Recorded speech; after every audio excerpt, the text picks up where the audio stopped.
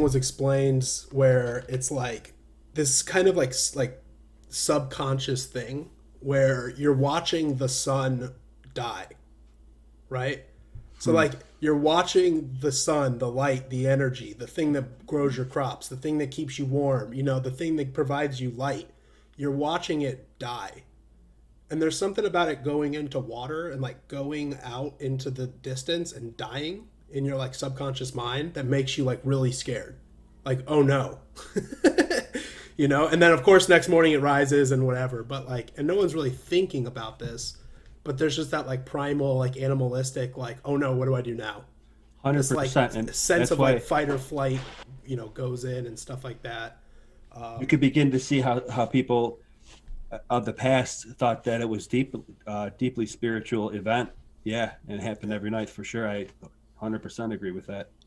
So I think and especially like if they weren't on the West Coast yet, at least the people, or maybe they were like wasn't that populated yet or anything. But like Well, I Buffalo beg would to have been the differ. one, the one I, that. I might beg to differ. Well, yeah, yeah. I mean that's a whole thing because it's like exactly like San Francisco was definitely there. Okay, Maybe so I built a got thousand pictures. years ago. Well, I have pictures of San Fran. It's funny you mentioned that. I'm gonna That start. Is that okay? Is absolutely. that Let's cool? do it. Yep. All right. So sweet. It's gonna start now, I think, and then it'll be live in like a second.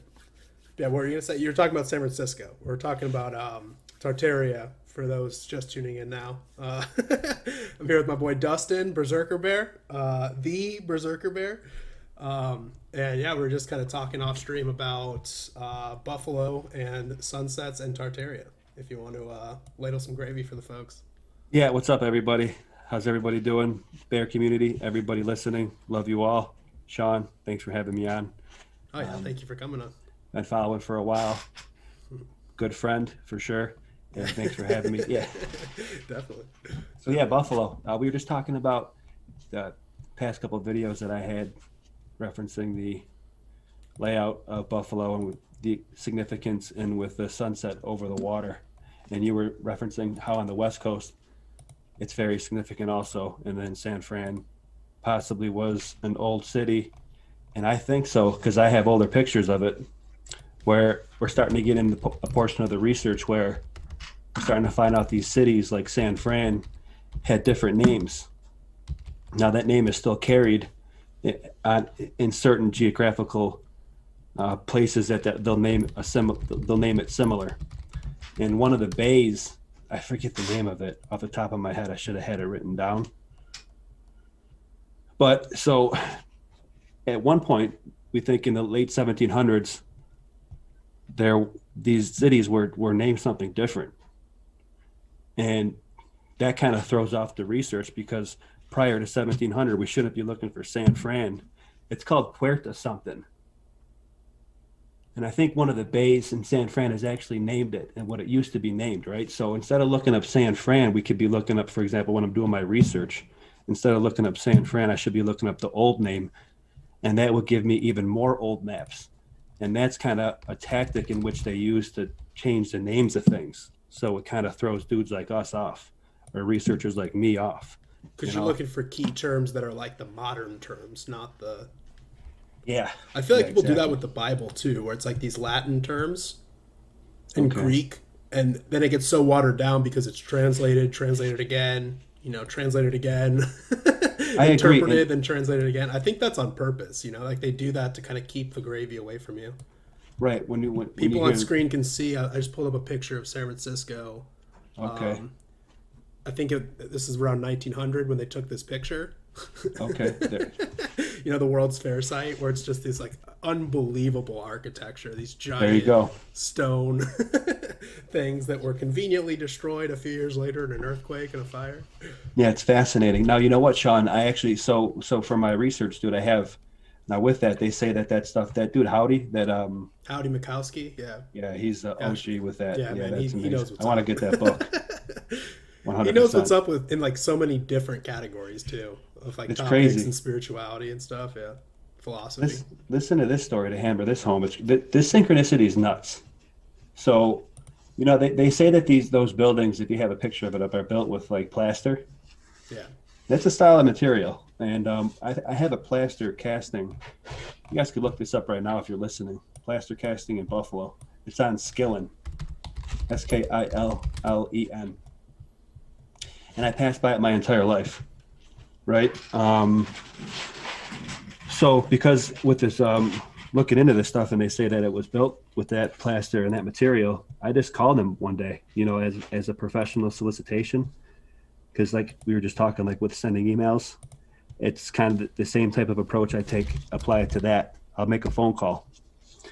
And anyway, I called there, and of course I'm talking to the guy, yada, yada. Hey, my name is Dustin. I'm a local architectural researcher here in Buffalo. I have interest on what's going on. And we start talking about it, this and that. And I'm trying to get to speak with the owner so I can get an interview. And the owner calls me back. I was working, but I'm working from home, right? So I'm in my living room.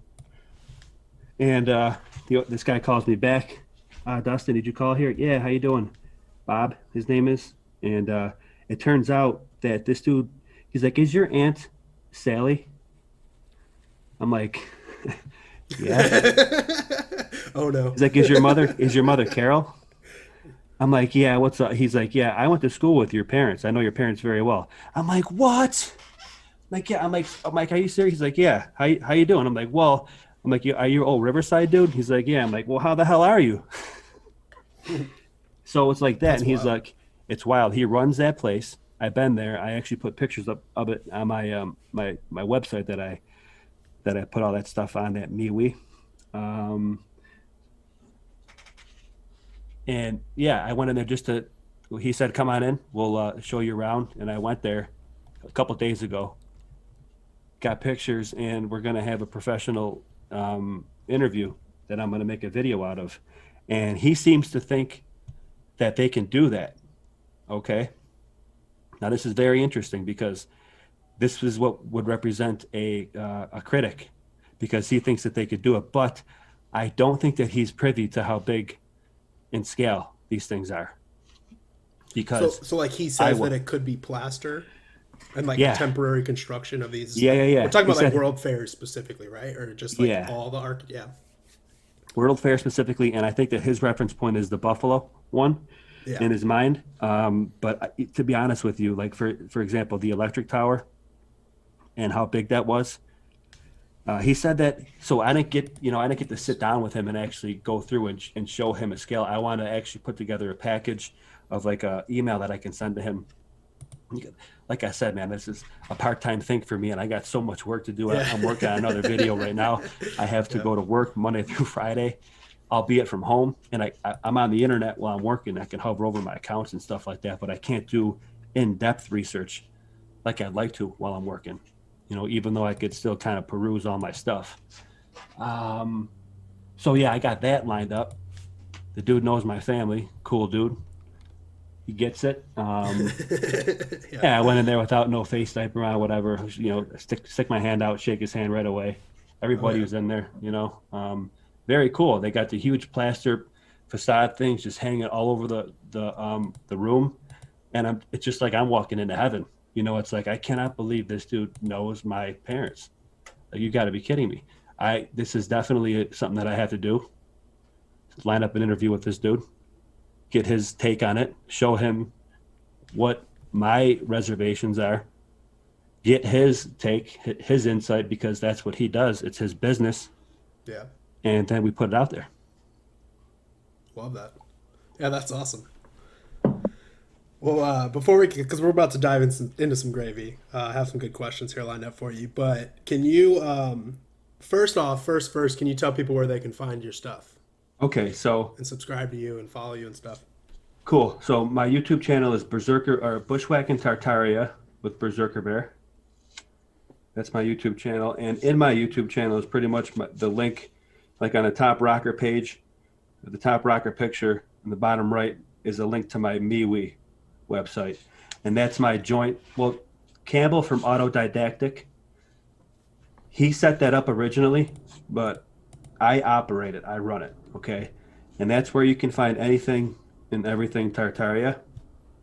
Again, it's at my YouTube channel. The top picture, there's a link to my website, And that's where you can find all the stuff that I do about this kind of work, for sure. And I'm also on IG as Berserker Bear. You can find me. I'm on IG as Berserker Bear. I'm on Twitter as Berserker Bear 2.0. And props to How Dare You Bear for making those rockers for me, those pictures. Where a Viking, he's got my face planted over it with choking out and some dude that looks like Jack Dorsey. How Dare You Bear made those for me. Really, yeah. Yeah, shout out How Dare You Bear. He's always making really good pictures for people. Crushing. Wobbly Bear does a good job too with that. Wobbly, yeah. Yeah, shout out, dude. Legendary bears, 100%. We're all everyone that there's too many to mention. I love all you bears. Everybody. I know, yeah. And the bears. We got them in the chat here. We got Son of a Cantus, Pumpy, my girl Blue, Full Greetard, Burning What's Tree. What's up, everybody? Full TR Greetard. Nails. Yo, Full Greetard. You get your workout in today, bro? I'm drinking my coffee.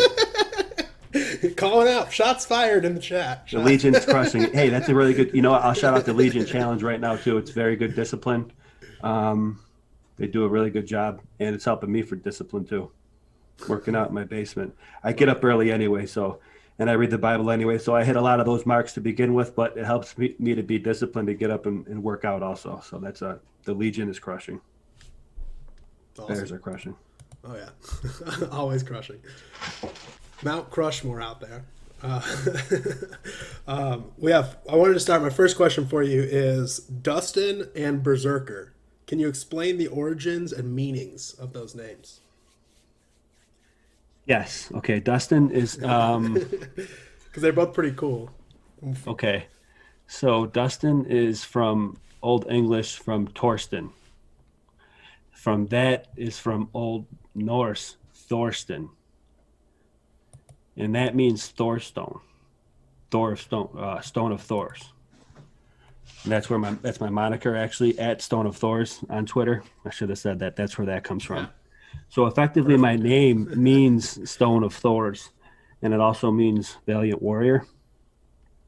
And in fitting with that, the Berserkers were a clan of the old Vikings that were kind of like the Delta Force of that you think of the Vikings like the Delta Force, but of the Delta Force is the Berserk.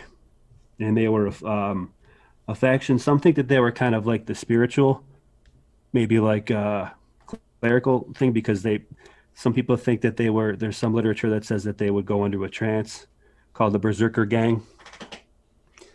And some think it was induced by a potion or by drinking something, but they would go into a fit of rage in battle. And that's where the term berserk comes from, going berserk, because it's just like they would have reckless abandon. And like the legend is that they would, kind of invoke the animal that they wore the pelt of.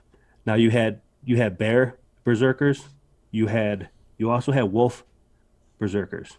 Okay, the wolf tribe. And some also wore like raccoon pelts and stuff like that. But as far as the berserks go, I believe it was just either the bear or the wolf. And yeah, they would go crazy. They would take all their clothes off. They would a part of their tactic was to absolutely instill fear in their adversary. And they would, legend has it that they would take out 5 dudes evenly matched, right? And it'd be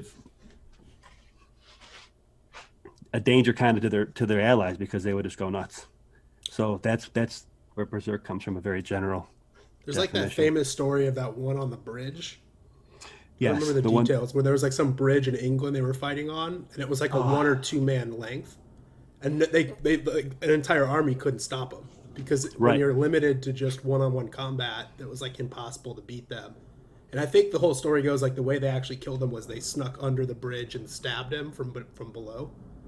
It's kind of a similar like story. You had to get him from behind to beat him, or you had to take him on 4-on-1 or something to like actually take one down. But if it's just man to man, like that whole concept of the 300, the Spartan 300, exactly. Like if you just have these tight quarters where you have to fight 1-on-1, like there's no beating them. But if you're in an open field with like a numerical advantage, you would be able to. Yeah, there's definitely that famous story. I forget the name of the bridge in the they were retreating, and he was effectively like the stall tactic, and he just stood on the bridge and with his broad axe and was leveling every salvo they threw at him until they flanked him. Just Yep, one it's man taking on similar an to the entire 300 army. story. Yeah. Yep. Yeah. Yeah. Love that. Well, without doxing yourself, can you give my audience, who's mostly also your audience, but can you tell the people out there just your life story and like your testimony? Okay, yeah. What brought you So here, and what piqued your interests into all the gravy you're into these days? okay, so you know what? I'll start off with that. Well, you know what? So I'm 37 and I'm married. I have a baby girl who's 3 years old. I'm happily married. I live with my family in a house Must be that my nice, you know. must be nice. Must be nice.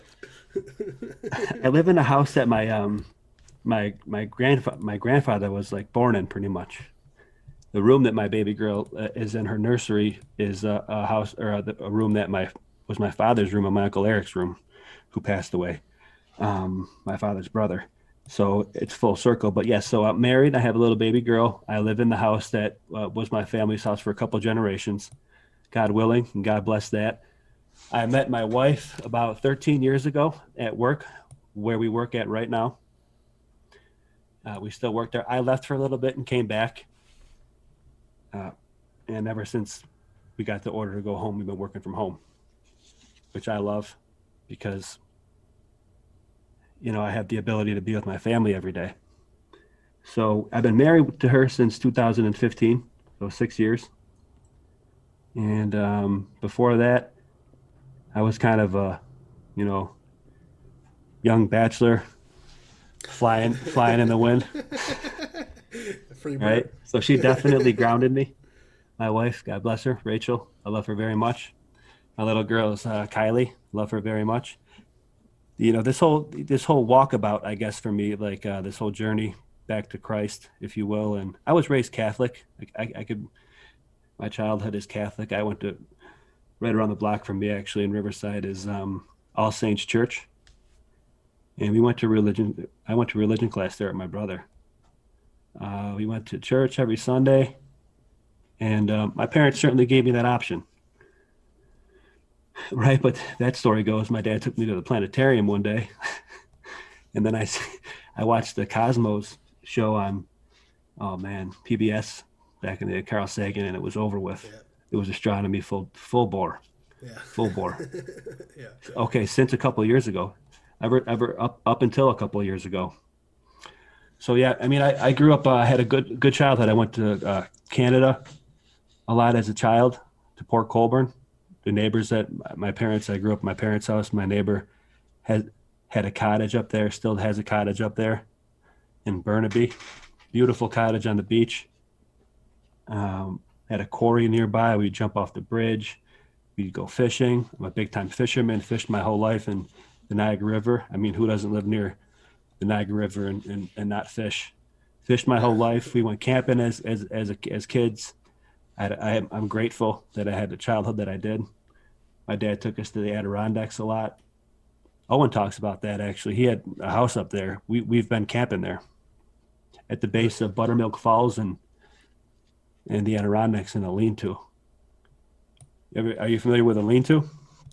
Not One at all. side open. Not at all. So it's like a cabin, I right? went to Picture a cabin Cooperstown with. once as a kid. Okay. My dad took me. We just drove through into Cooperstown, and then I've been to New York City once or twice, and then that's Okay. it. Been in New York City a few times. I'd like to take my wife there, but she's never been. I've been there a few times. But yeah, so I've I had wasn't a. really a fan of New York City. It just really felt too Mouse Utopia, you know. But Yeah, yeah, it's being in like upstate, like the middle. I think we went like right when it was starting to like change colors, early fall. beautiful. I'm not sure. I think it was like Albany we stopped at, and then Cooperstown, and there's like some other city kind of near Cooperstown we stayed at, and like that whole area is just so beautiful. Those rolling mountains, the trees. Yeah, It's it's such a nuts. contrast of New York City. I think that's a trope that people have a misconception of, like the Northeast, or like, because so I'm in collections too, and that's what we do for my work. I'm in commercial collections, like business to business collections. I'm not calling you for your credit card debt. Let's get that out in the open. Take you off any list. Oh no. Like companies that owe other companies money, legitimately. He's grappling. He's grappling. Little bit. Hey, dude, I collect from IRA. Those I collect from a big portion of my job is talking and collecting from lawyers Really? who are hard up and think that they're either that they don't owe the debt or that their client doesn't owe the debt. And we have to hammer down with the fact that our client, we collect for Google. Wow. Yeah, they're one of our clients. We have a lot of clients. So it's a legitimate debt that one business solicited off another business effectively. And our clients provided invoices. You know, it just represents a past due. Like when you get your electric bill, you don't pay it. It's a past due. It happens with company to company. That, you know, so we're just calling on that stuff, and it's like still owed back to that company. We just take a little percentage of it. You know, we don't own it. We collect it for you.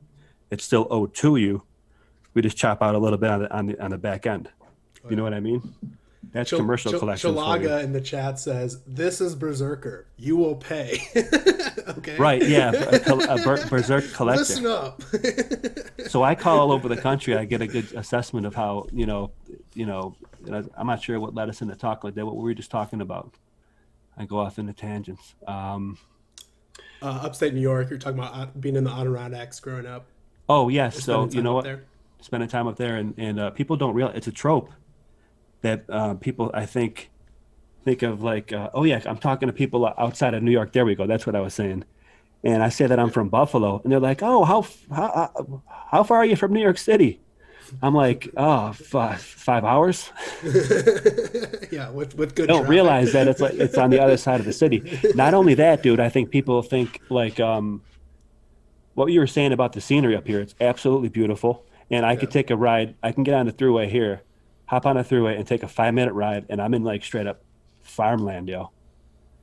Like a 5-minute, 10-minute ride outside of Buffalo, you're straight up in farmland. Like something that you wouldn't discern from like out maybe rolling down south, to be honest with you. And I think that's lost on some people because you get the whole Rust Belt feel. And then you look at Buffalo, it is a Rust Belt city. You're just talking about it's an old city, it's got old architecture. But it's kind of an outskirt city, and I'm kind of on the outskirts of an outskirt city, right? So 5 minutes on the road, and you're in beautiful scenic scenery, dude. Like you were just saying. Especially when the weather gets a little colder after summer and the leaves start to change, it's beautiful. Yeah. So that's yeah. And then I had a great childhood. Came up. I'm married now. We work from home, and this whole walkabout as far as getting into the research and whatever that I do, I was big into listening to the toe. And same for everybody in the chat, everybody in the chat, always lowercase the toe. T-O-E. Yeah. T-O-E, lowercase the toe.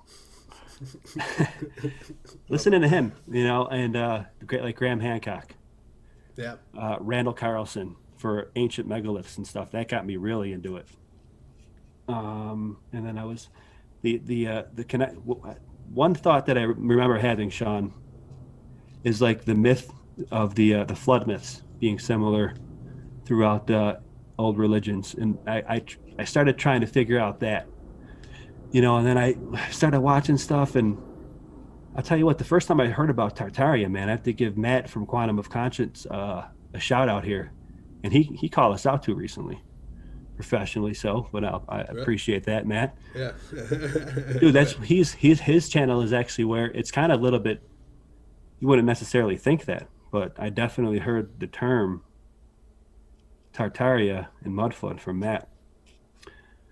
And but I got into it initially from Graham Hancock and stuff like that, and I still think the work that Graham Hancock does is cool. And I'll cite even Brian Forrester.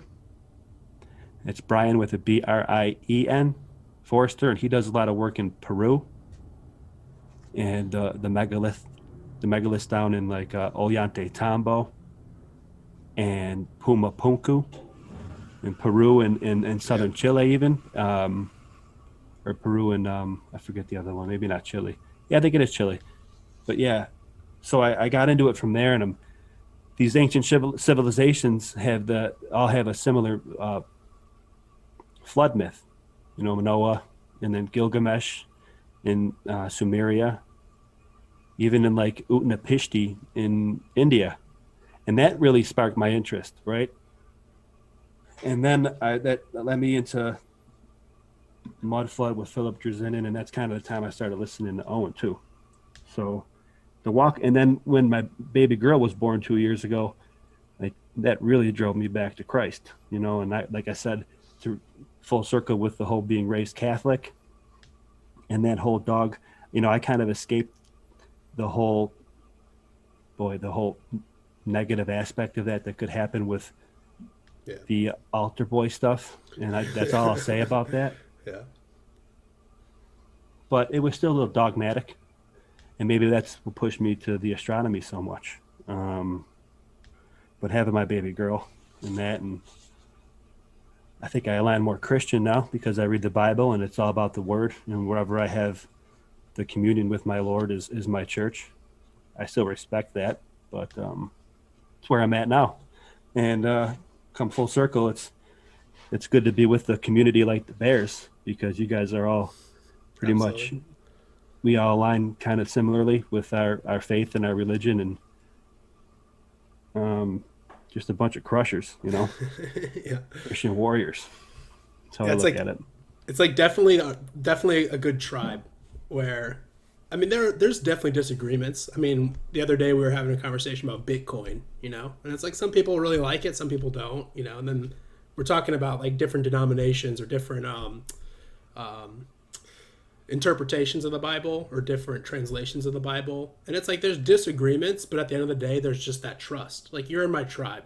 Like, I know you're not lying to me. I know you're not deceiving me. I know you don't hate me. We just disagree, you know? Right. And like, so the discussions are healthy. Like, everything is just so, it's like, let's try to like figure this out. Not, I need to prove you wrong or else you're my enemy and I hate you and I'm going to call you bad names and, you know, never associate with you ever again.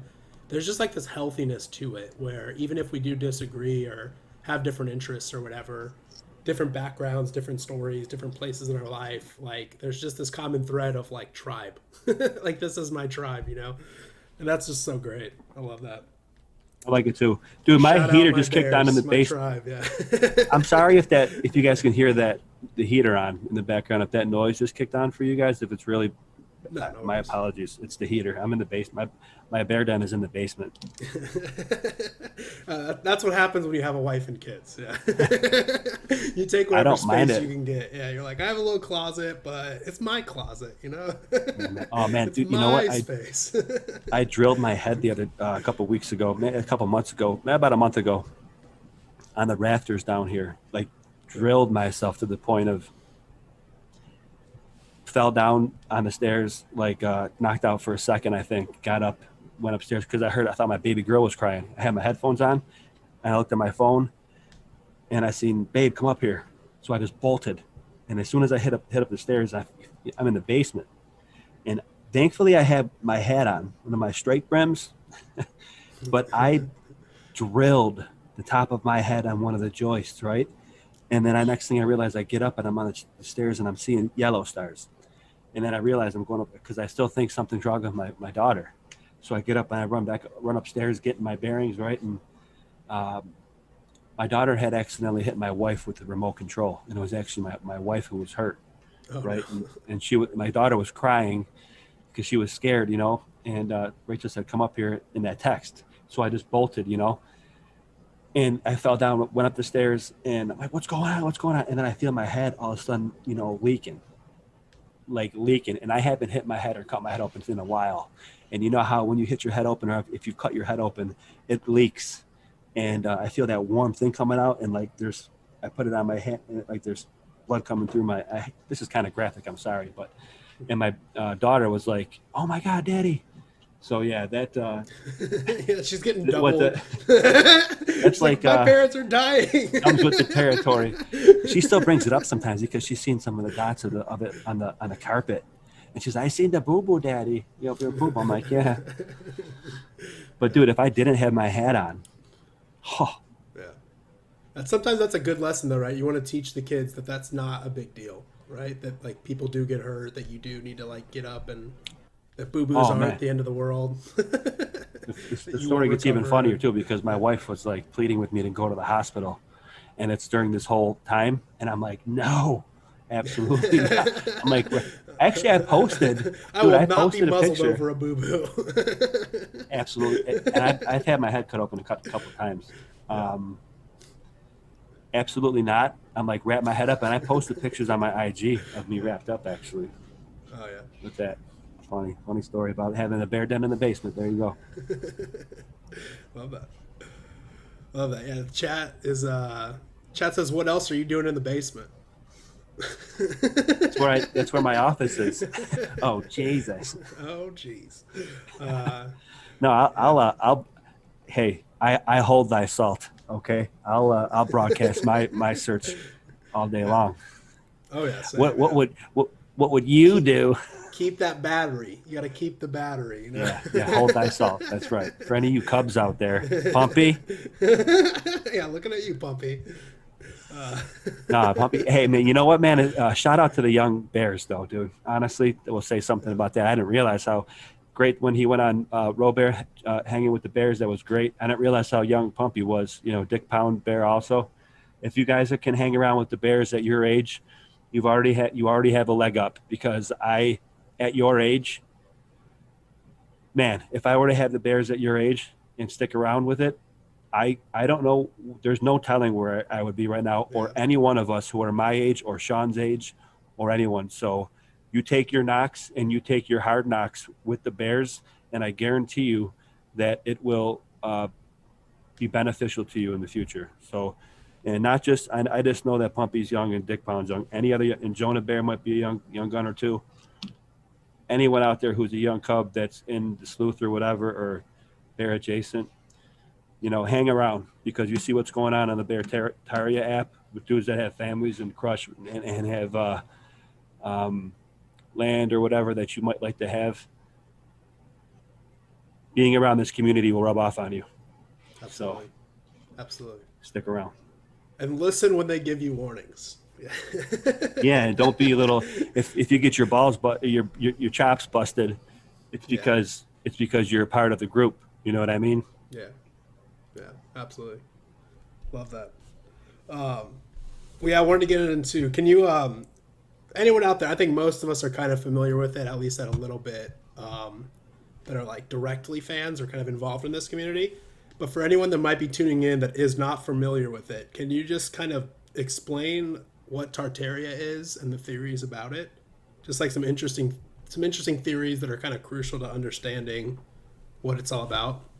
Yeah, definitely. So we think that what we see in the architecture here and in places that we would call the New World reflect architecture that's in the Old World, and not only that, but similar building styles and building units like the red brick that you can find at the bottom of Niagara Falls, also in New Zealand.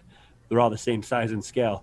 It speaks to a universal, empire that was here prior, that we like to refer to, kind of cliche, kind of a broad term of Tartaria, whereas the central district Tartaria probably was in northern Siberia, the Russia area, but I think that there were nodes all over the place in different sectors, and they were called different things that I'm kind of getting it in a mindset of referring to as the Old World, because we're trying to hammer down some definitions now, get a little bit more, I guess, serious, if you will, with that. And boy, I know Tartaria, I hate to say this, but it kind of becomes a little bit cliche. And like you said about,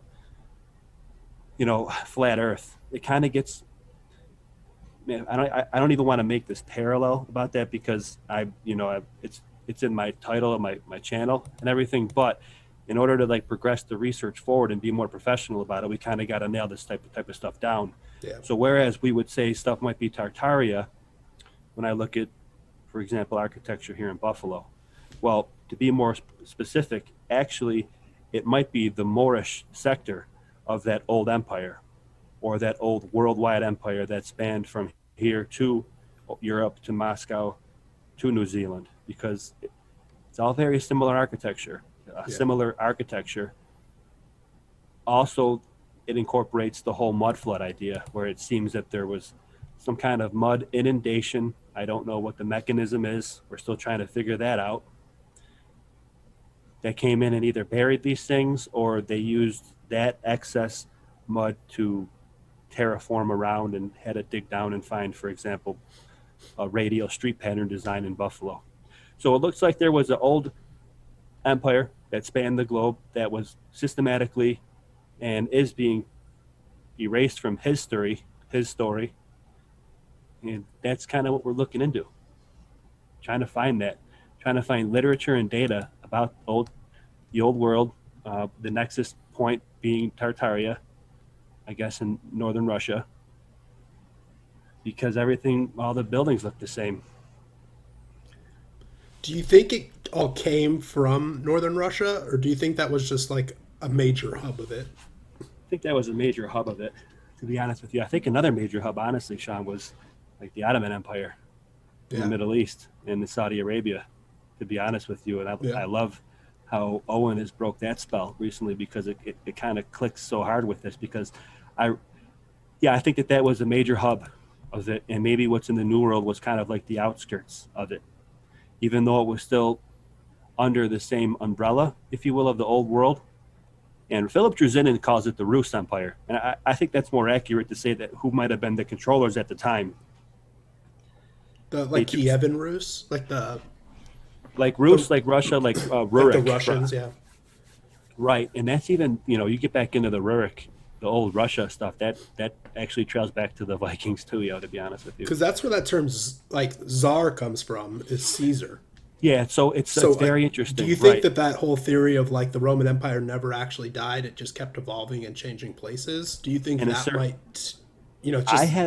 I have a certain theory about that that's kind of a side tangent as to, like, I think it all stems, everybody thinks of, well, yeah, I think it's definitely the same thing, like you are saying, the old Roman Empire as it was before the Holy Roman Empire.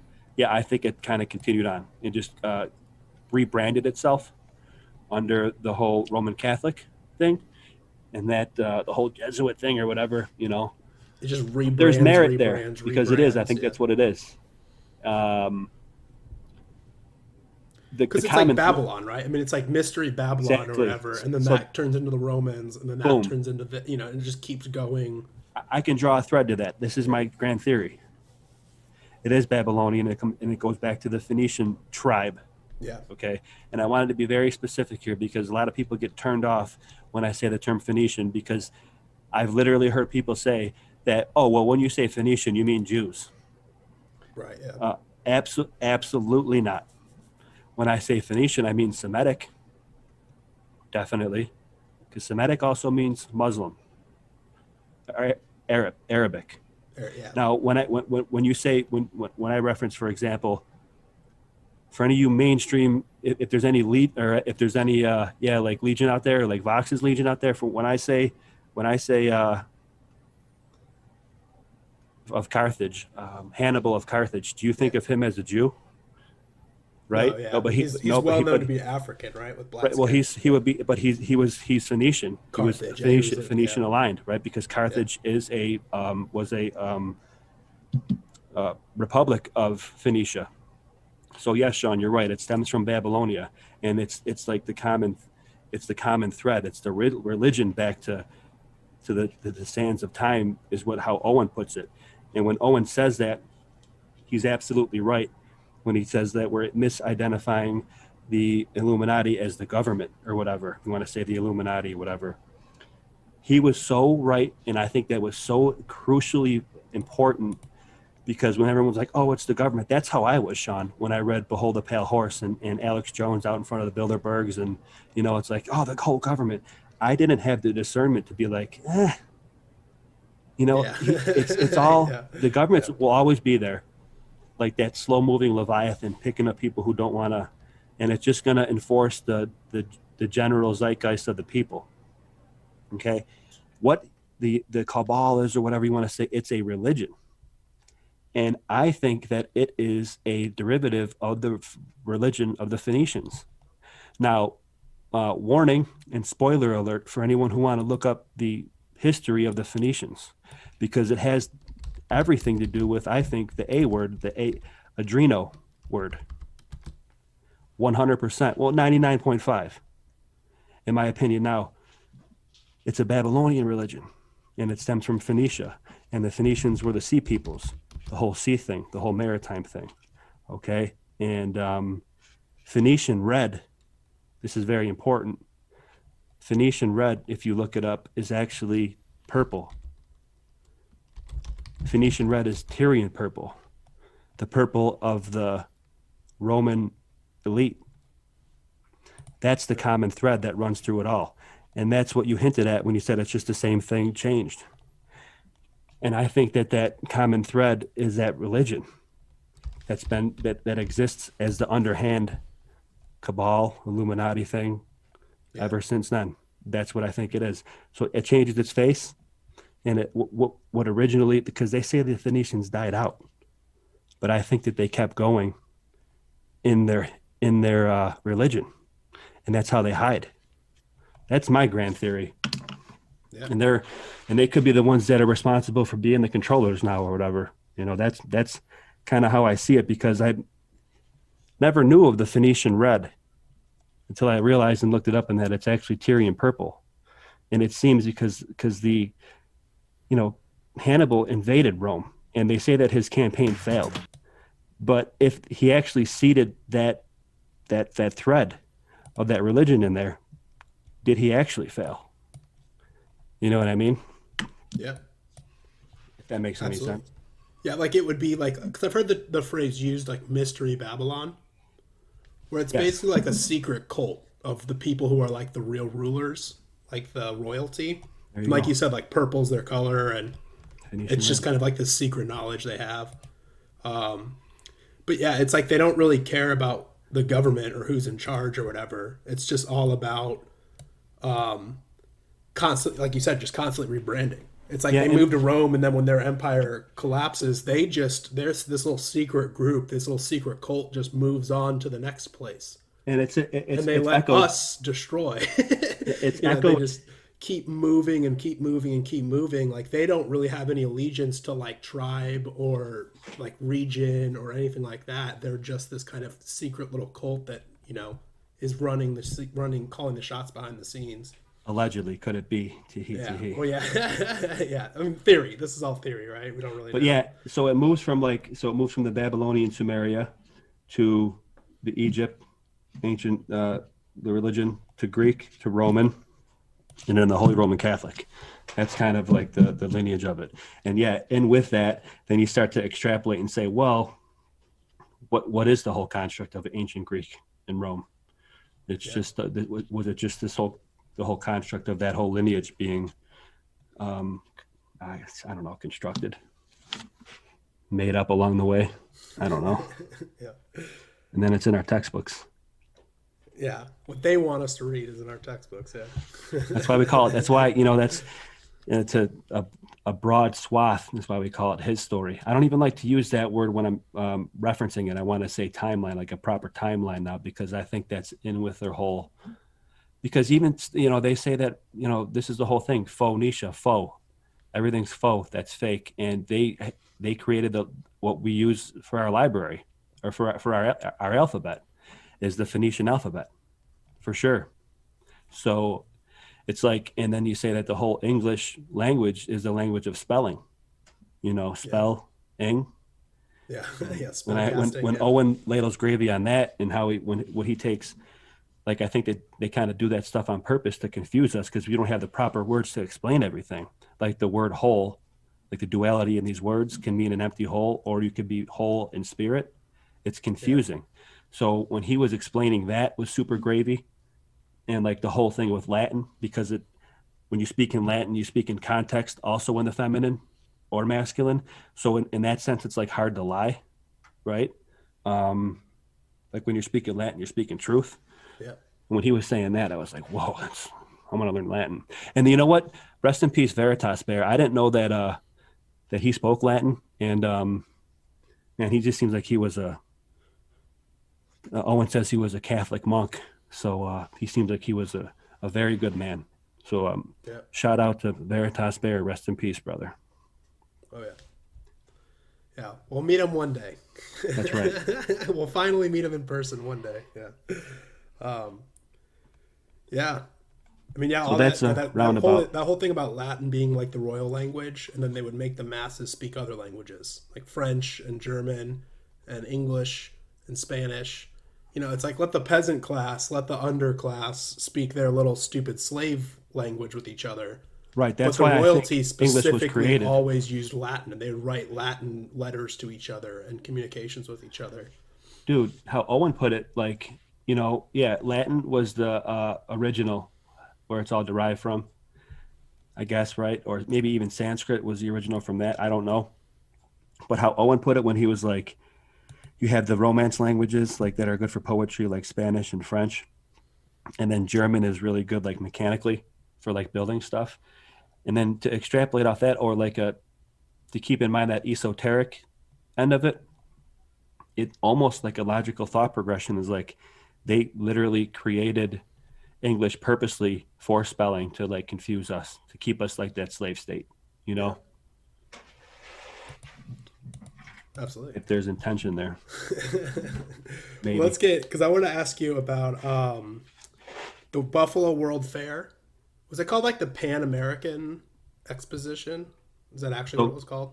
Yeah, Buffalo was the Pan American Exposition. Yep. Well, what the heck happened? The more I look into it, like not even just the architecture and everything, but all the stories around it, like the what was it? Like the lights, all these. I'm showing a picture right now of the light tower, but like all the like 10,000 lights they had, all this electricity they had, all the just impressive structures that are just to this day unexplainable. But then also like the elephant thing, the electrocuting the elephant, and the president assassination, and the fires and the riots. There's just like all this madness, but then also just this unbelievable, unexplainable architecture there. There's some serious gravy right there. So the elephant thing, though, the elephant thing is interesting because I didn't know that was in conjunction with the Pan American Exposition, but I have insight there. If it was Edison, and if Edison was actually electrocuting the elephants, if that's what you're referencing, that was what they tell us is that was because he was in competition with Tesla for his because Edison was promoting and a promoter of direct current. And that was another thing with Tesla, right? But Buffalo, he like helped, like, or he did some kind of thing where he was helping the Buffalo World's Fair people with like advice or helping, like, I don't know what the right terminology is. The story goes is that he was able to harness. He was able to harness the electrical, or so it goes. He was able to harness electricity from Niagara Falls and transport it to another place, and that's where they got the energy from. For those lights, allegedly, could it be? That's what the mainstream says. Now, in that story, wrapped up with that story is his whole competition with Edison, because what Tesla was working on, allegedly, was AC current, which is what we use today, it's able to transmit electricity over a long distance, whereas opposed to Edison, direct current, DC. Only transports it over a short distance, and you need power generating places, a lot more places than you would if you just used AC. So in that competition, effectively, Tesla won out because of the fact they say that his was able to transmit electricity over a longer distance. Okay. And that's the whole, I think it was a construct there just to get that idea laid out that energy could be sent over distance. Meanwhile, this is kind of layered here. I think that's just the whole construct. But anyway, that's the competition between Edison and Tesla. One portion of that whole competition was Edison, unfortunately, electrocuting elephants as a spectacle, to be like, you don't want to, this is a possibility of what can happen with alternating current. Do you want this? Yeah. Trying to be a magician about it. Like, showing the worst that can happen. For meanwhile, it actually can power the lights of the so Tesla's AC won out, and that's what powered the Pan American Exposition allegedly, and that's how they introduced the whole electrical grid system from a central power generating point. They're able to, like for example, the falls.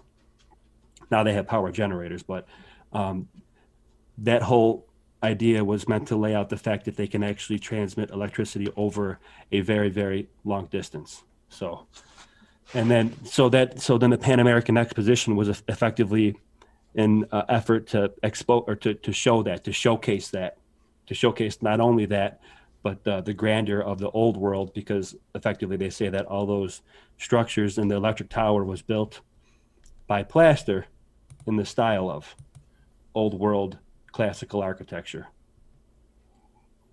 So that's the whole thing with Tesla. He won out the competition over Edison. It was his technology, the alternating current, that got the power from from Niagara Falls to the Pan American Exposition to light all those buildings, allegedly. And it was 10,000 lights, they said, right? You see the pictures? Can you see them? It's amazing. Yeah. It's amazing. Yeah, I'm kind of showing a couple on my stream now. It's okay. Like, it's unbelievable. I mean, this was what, 1901, right? Or 1902? 1901. Yep, 1901. Probably 1901 into 1902, I think, is when the actual fair lasted, I think. I mean, did they even have cars? They did have cars, yeah. Like, it's just so mind-blowing because it's like they're trying to tell us the story, but it's like looking back, it's like, how did they build this stuff? Horse and buggy? Like, at a real, yeah, they have people, they've literally like slave children pulling carts down the street with all these giant stone blocks and stuff. But here's the deal, though. Here's the deal, though, Sean. With the mainstream that they put out, it wasn't massive blocks. It was just plaster, right? And they were, if you think of it in that context, they say plaster and lumber. Then it begins to be feasible. But the argument that we're saying is, see, I can go to the Albright Knox Art Gallery right now, or the Buffalo History Museum right now in Delaware Park, and that's solid marble, solid blocks. What we're saying is all those buildings were built like that, and they're bullshitting by saying they're built by plaster. We just can't prove it because they knocked them all down. Like a good example for your casual, or for your listeners that are the casual old world researcher, Tartaria researcher, just go to the Pan American Exposition for Wikipedia and look at all the buildings that were demolished. Yeah. And I mean, I have a couple pictures kind of scrolling on my feed right now, but there's just no way these are plaster. I mean, these are giant domes, giant statues. Like if it was plaster, and Howdy Mikowski has good videos on it too, where he talks about, Definitely. like, imagine the insurance liability. Like you have some of the richest, most famous people, like the president was there, other presidents from around the world were there, and they're going into these giant dome structures, these intricate dome, huge giant buildings, and you're telling me that it was just temporary plaster? Yeah, like we don't buy that whatsoever the anymore. risk about that is just so insane. Where, like, do you think the president would just go into this place? Like, it seems, without seeming structurally unsound, if they were just building these just for appearance sake. And then that's the thing, like it like literally. So if you look at portions of those pictures, it looks like you could be in, the old, like Italy, or France. Yeah. I mean, that's what it looks like. Is like Rome. It looks like ancient Roman architecture, like exactly what you'd find in like the Vatican. And then that's the thing. It's like, wow, what was going on here? I look into this stuff. You guys can see it on my channel. I look up when I get into, that's the thing too, when I get into, so I'm in Buffalo and I have the ability to get on, right in front of some of this stuff and map it against what we're given in the old maps and stuff like that. And when I get in to look at the mainstream stuff and the literature they present, there's anomalies all over not only anomalies, but like the numerology is crazy because I just come up with a lot of 3s and 6s and 9s. That's another thing, a whole nother subset of it. But yeah, that Tesla quote, I'm not lying when I say that. The secret of the universe is 3, 6, and 9. Yeah, it seems to be. If that's the case, then that's the case. I can get that. It's how reality breaks itself down. But I think that was identified and usurped in a certain way, and which is why they put it out there almost like a mock. It's in fitting with their MO. But then that gets, yeah. So as I do the research in this stuff, man, stuff doesn't add up. Yeah. Dates are hard to distinguish on these prominent, like for example, I'm doing the Basilica right now, researching the Our Lady of Victory Church. It's the first basilica, they say. This is, I never even knew this. First basilica in the United States is the Basilica of Our Lady of Victory. If you look that up now, Sean, it's pretty cool. It's got a couple of really cool colonnades. What is it? I'm Our Lady. Oh, Our Lady of Victory Church, Let's Buffalo. pull it up. It'll say Lackawanna, but it'll be Buffalo. Or you could just do OLV, Our Lady of Victory, Buffalo. That's the one I want to do next. Yeah. And that has to do with Father Baker. This is a cool trope too. Father Baker is the father responsible for the orphanage in Buffalo, and the orphanage was right next to the Our Lady of Victory Church. Okay, and the whole orphan train subset of this research is a thing too, like how they reset the societies and they send orphans to cities to see the city, I guess. So that's a big video that I can do there. And Father Baker was not only the head guy for the orphanage in Buffalo, but there's a common thing that parents across Buffalo would say to their kid if they were bad, right? Every kid who's like my age and older definitely remembers their parents saying, "Oh, if you keep it up, I'm going to send you to Father Baker's." It was the Buffalo orphanage. It's like, it was kind of like a warning. Like, if you're bad, you're going to get sent to the orphanage. That's creepy. It is kind of creepy. It is. And like, it kind of hits full circle that, I got a comment on one of my videos about referencing this basilica. And I've been meaning to do it because it's another prominent architectural monument here in Buffalo, on top of being a beautiful church. Somebody commented on my channel recently and said that I should do that. So I'm looking at it, Well, so I have pictures up. I'm looking at like Google results for this. The first thing that strikes my mind, and I was going to ask you about this, is the cathedral battery idea. Yeah. Like somehow they're harnessing energy, right? Or conducting energy or making energy.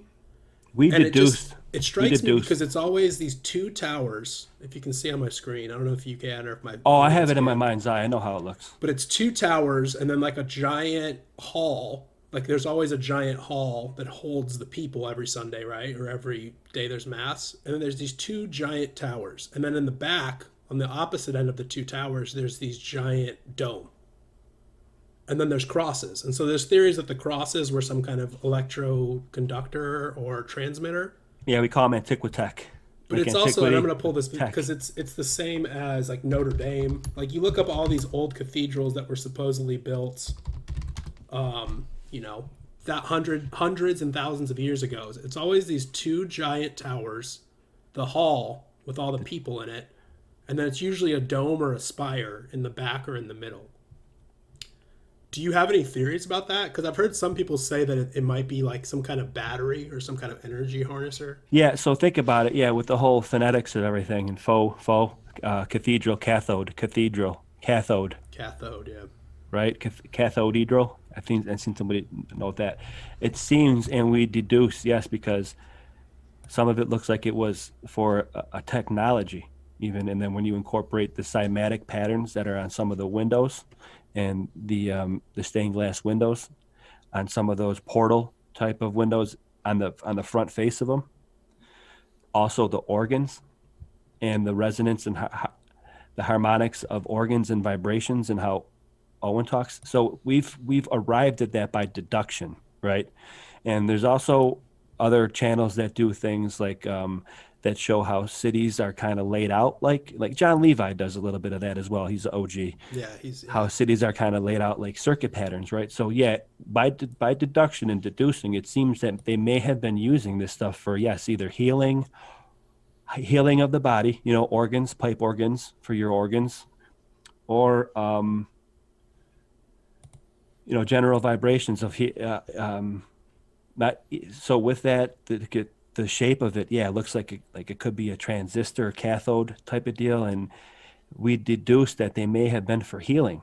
And they may have been doing certain things with water also, that the way they make it into certain patterns in their artesian wells, and how John Levi talked about this, how they separate it, like how water has memory.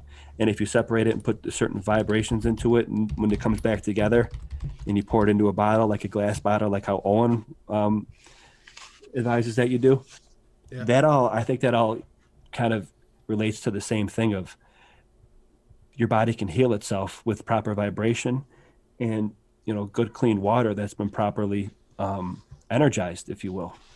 I think that there's truth drops all over the place. And Disney has a lot of them, and my daughter likes it. And, I'll take care of that when I have to, but she's a big Disney fan. So is my wife. But when they talk about like water, a discerning eye, if everything's under God first in my house. So when we have to address that, we will. But right now it is what it is. But they talk about water has memory.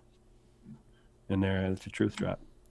I was going to pull this up. I was going to talk about this last, but have you ever seen the Forbidden City in China? Oh, yeah, definitely. So there's this, I'm pulling up a picture right now, built in 1406, completed in 1420, apparently. And it says, is it just me or does this look like a giant chip or part of a circuit board? Right. From a bird's eye view. Yeah. Yeah. I mean, it is insane. Like it literally, and then I have a side-by-side comparison here. I think they say it's the biggest temple in the world, or the biggest religious temple in the world, the Forbidden City, to be honest. And stuff like that is just like, how would you prove that? And who do you trust to really explain that? But it's just so like jarring where it's just like, what? Like there has to be some kind of truth to that, Right. Even is the one Dogons imitating the other, or is it just some synchronicity? Like, are people just not even connected? Like, not even like it's some conspiracy where it's connected, but is it just like, people who are trying to harness energy over here and people are trying to harness energy over here just end up with the same results, and then parallel thinking type of deal. Yeah, you see these parallel results of that. Well, with that, I would think that maybe they were connected, because I think that what we're saying is that there was a realm wide. They were in communication, and I don't buy the whole land bridge thing and the whole Clovis Indians, where they came from over the Siberian land bridge up there from Siberia to Alaska. That Owen hinted on that recently, and I've always thought that was kind of hard to believe, to be honest with you. Yeah, same, right? Man. Facing, he makes the example of like all the megafauna that we'd have to go through, and then we populated all these cities like that. But then you see things that they're finding in the Amazon rainforest that show these mega cities that have been covered over, not just the ones that they found, but the rainforest has overcome hundreds and hundreds of acres of miles of acres of pyramids and complexes that they have yet to uncover. So that, the whole Clovis Indian theory that they came from the land bridge, I don't buy that. And then, so with that, to deduce, it seems like there was other modes of contact. I think it's from water. But there was, so I think the similar architectural buildings that we see, especially with stuff like that, the Forbidden City, because there's stuff like that in Indonesia as well, like Borobudur. I recommend looking that up, Borobudur.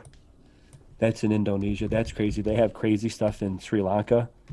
The megaliths that they have in India, I argue, are some of the most ornate that you'll find almost anywhere in the realm. Up there with the Asian stuff and even the South American stuff. Indian megalithic stuff is just absolutely unbelievably fascinating.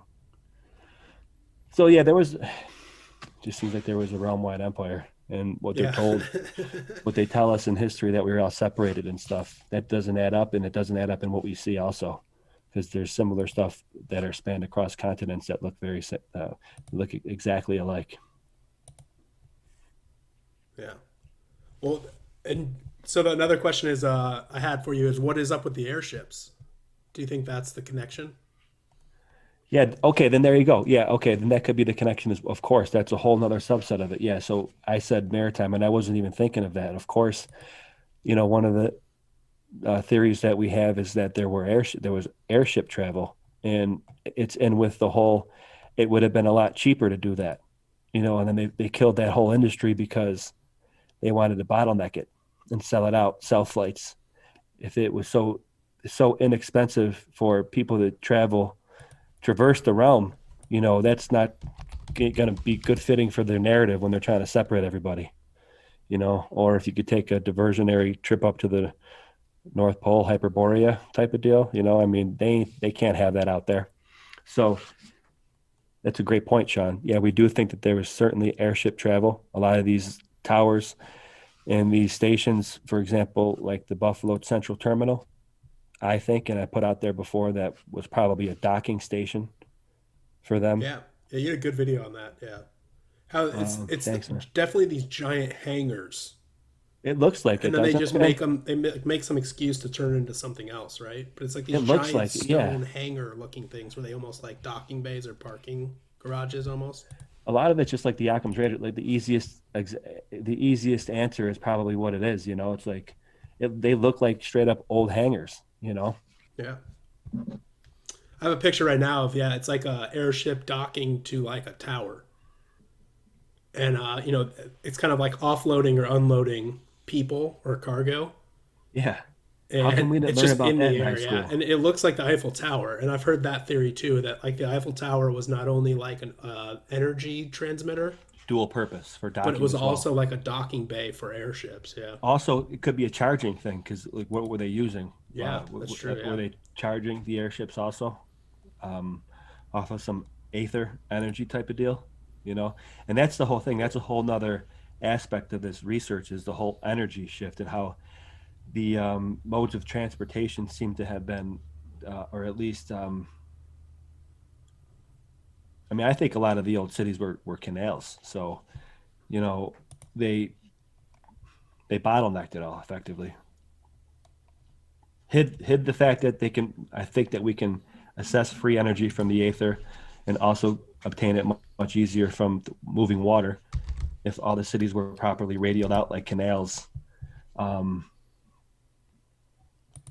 they hit all that. They stopped all that, and they bottlenecked it all so they could sell it all out and dole it all out. I think. Well, one of the theories out there. The robber barons, man. yeah. The robber barons of the Steel Age. Why do you think they call it the Steel Age? The words have meaning. The whole phonetic thing, it's the Steel Age because it was stolen. Could it be? Yeah, could, yeah, could it be? That's it. That's cool too, though, man. I like that. I've been listening to Tom Barnett lately, and I've been trying to be mindful of not making any claims or charges. And with talking with friends, it's different, but to be mindful of that, with the whole fundamentals of law video that he put out recently was really, really cool. I get into that big time because it kind of butts up with the research that I do, knowing your law and everything. And because effectively they kind of grappled that also, our law and everything. And it has to do with the language, and Black's law and all that. It's all kind of interrelated. So this is, in that sense, this rabbit hole, Sean, I've, not to boast about it, dude, but I'm competitive. I grew up playing sports. It's kind of like Yep. this one kind of encircles all of them. Yeah. It incorporates the realm Earth type of deal because I like to get away from saying flat Earth too. Yeah. I also would like to get away from labeling everything Tartaria, even though it's definitely, I don't want it to be cliche. I want to be more professional about it because I think here was a Moorish section. So I got to be mindful of that. And it's just all an effort to make it a little bit more serious, I guess, if you will, because I don't want to go the route of like people hear Tartaria and they think of the same thing like flat Earth. That's all I'm saying with that. Yeah. Definitely. Yeah. Yeah. Absolutely. Well, you kind of Gravy hit. ladling. Yeah, that's the best way to do it. That's the best way to say it. We get back to Buffalo because that's kind of definitely your expertise. And again, check out his videos; they're amazing on it. But do you think, because you just put out a 2-part series, but do you think that Buffalo is the most well designed city? Great question. I don't have enough breadth of knowledge for reference as far as knowing other city patterns to honestly say that, Sean. But in with me being competitive and, you know, having that type of characteristic, yeah, I'll say that Buffalo's the best design. Yeah. Incorporating the whole the radial street pattern design, where it says the street layout is radial, radiating out from important, powerful monuments. Incorporating that with the fact that of all the northeastern cities, like even New York City, Boston, Chicago, Philadelphia, Buffalo is the only one that has the, like we said, the sunset over the water. And with how you said it's very important with the water, how people, it makes a very big impression on people when you see the sunset and you incorporate the water aspect. Yeah, I think, and I said it in my last video, that Buffalo is an extremely important city of the old world because of the radial pattern, because of the sunset over the water. And you know what? To answer your question directly, Sean, yeah, Buffalo is the best designed city I in love the it. realm. There you go. Yeah. Leave it to a berserker to say it too, right? I love that. There you And do go. you think you kind of mentioned it in one of your videos, but I don't know if you ever explained it because I haven't seen every single video you've made. But do you think the Bills, the Buffalo Bills team name, comes from the fact that it was a power bill, like the Buffalo Power Bills, because it was like the power factory of the East Coast? That's a very good insight, and it certainly could be. I never even thought about that, and I love that because I'm fancy myself half of a wordsmith, you know, and Yeah. I like the etymology of words. That's a It's great kind of what you're insight saying, like there. that spell casting, like the Buffalo Bill, Yeah, like the Power right. Bills, like yeah. And it also is in with, I'm trying to find, well, so Buffalo before was New Amsterdam, is what it's saying on old maps, right? Really? When, yeah, but I also thought that New York City was old New Amsterdam. So there's kind of, I'm trying to research that also. Um, that's a great insight there, Sean. That's gravy right there. I'll have to look into that. I'll report back, of course. That's a thought. I think I'm pretty sure you mentioned it, but you didn't like extrapolate on it in one of your streams. But it just yeah, that really made me think. Yeah, because I was Gravy. always confused about what is Bills. Like what? Like obviously that's the sports team. It means their logo is a buffalo, but is I've never heard like a buffalo called a bill. Oh, okay. So there is a character in history of the old Buffalo Bill, I believe. I Oh, wonder okay, if that's Buffalo Bill. the Okay, Buff like the Western guy that went in the Barnum and Bailey's maybe, or traveled with the Barnum and Bailey set. I don't know if that's I don't know if there's a relation there, but that's certainly worth looking into because yeah, that's right. The actual like the etymology of bills, like Bills. the Yeah. way it's referred. Yeah, Yeah, and then that I gravy, mean I've just kind of gravy. really been into that too. Like Owen brings it up on his streams a lot of the and kind of what we're saying, like the spell casting of words and Oh yeah, how it's fascinating, everything isn't it? monetary is either like electric or water based. Yeah, banks. Yep, current Banks, flow. current, Yep, freezing underwater. assets. Yeah, like Yep, everything is, downstream that's flow, the whole like thing. That's why I current, always think currency, harken like back to the yeah. Phoenicians and the maritime thing, like, and they created the alphabet. Like, I hate to always come back to that, but it's like I just can't stop thinking about it when this is brought up. Yeah, it's like all maritime stuff, dude. And then sunset over the water. You know, yeah, Buffalo. There's something very esoteric about the water in maritime because it's like Yeah. maritime law, and like what you're just saying, everything monetary seems to be etymology. How do you even say that? The etymology of it is like water. Yeah. Yeah, it's really interesting. I've never really like looked into that, but I'm just kind of, just thinking about it and stuff. And then now it's like on my mind. So anytime I'm like opening up like or thinking about my money, I'm Can't like, stop seeing. Yeah, yeah. you can't. And it points. Yeah, it sticks out right Yeah. like a sore thumb for Yeah. sure. Like you can't unsee it now. Yeah. Well then what is up with Niagara Falls? Is it man-made or what do you think about that whole idea of like those old power plants there that are no longer there? Yeah, I And don't then know you kind so of much if mentioned it it's with Tesla, man-made. I've been right? thinking about that recently though. Um, because there certainly seems to be something with the water and how they can almost like shape it. And Michelle Gibson does a lot of good videos on water and water dams and water locks and the sloughs. Now, I can't tell you if it's, I believe that it's geological in fact, in the fact that it's not man-made, but it may be man-influenced. And with those old power stations, Sean, I think that in with some of this architecture that we find here, that was here also, even though they say they were all made in like the early 1900s. There are power stations down in the basin of the gorge that are right under the falls that they say they made them in 1913, 1910, and there's absolutely no footage of it whatsoever, and they're built in that old Roman classical style of Romanesque style, classical style, with stone.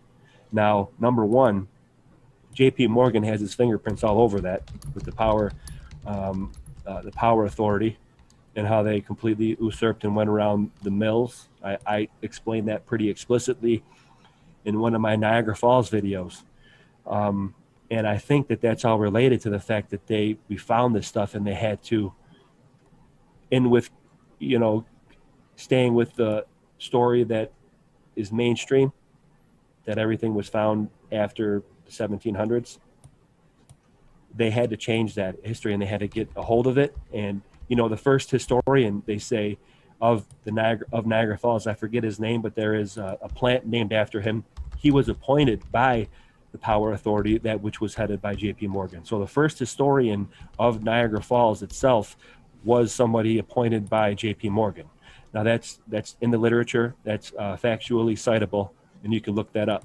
So to me, that just says that the person who has the final say on anything coming out as far as history is somebody who is of the plan, if you will. And those things look so old, Sean, and I just think that they were here. And in that, I would highly recommend, if anybody's interested, is to watch my video on that. And John Levi actually shared that one too. And it details how they may have been buried and excavated. And what they would call as the excavation is what we think is they say they built it. And of course, if you're going to build something in that location, one of the most prominent places in America, and you don't have pictures or video, at least, of building something that spectacular, there has to be questions. So I think that they were there, Sean, and that we found them and we excavated those buildings and repurposed them, changed the entire history. Because again, J.P. Morgan's fingerprints are all over that. So Nikola Tesla is on that too. I reference him in that because he's part of that whole story. Extremely interesting. Now, I don't know if it was effectively man-made. Maybe it could be of the old world, and we don't know how they did it or whatever. But I think that it's definitely a portion of the old world that we found and we repurposed. Absolutely. Yeah, definitely.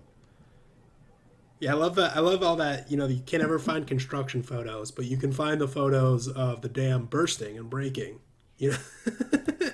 Oh, that's a great point. Yeah, the mills. So the old mills that were used for tanning, the tanneries, the old Schulkopf Dam. Yeah, that's what I'm showing right now. The Schulkopf Power Station. There you go. It's so like all these pictures of it leaking and breaking, but perfectly placed no construction camera pictures. Yeah, I make that point right.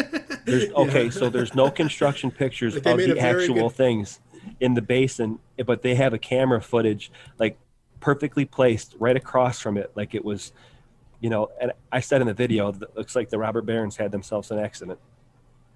Yeah, yeah, yeah.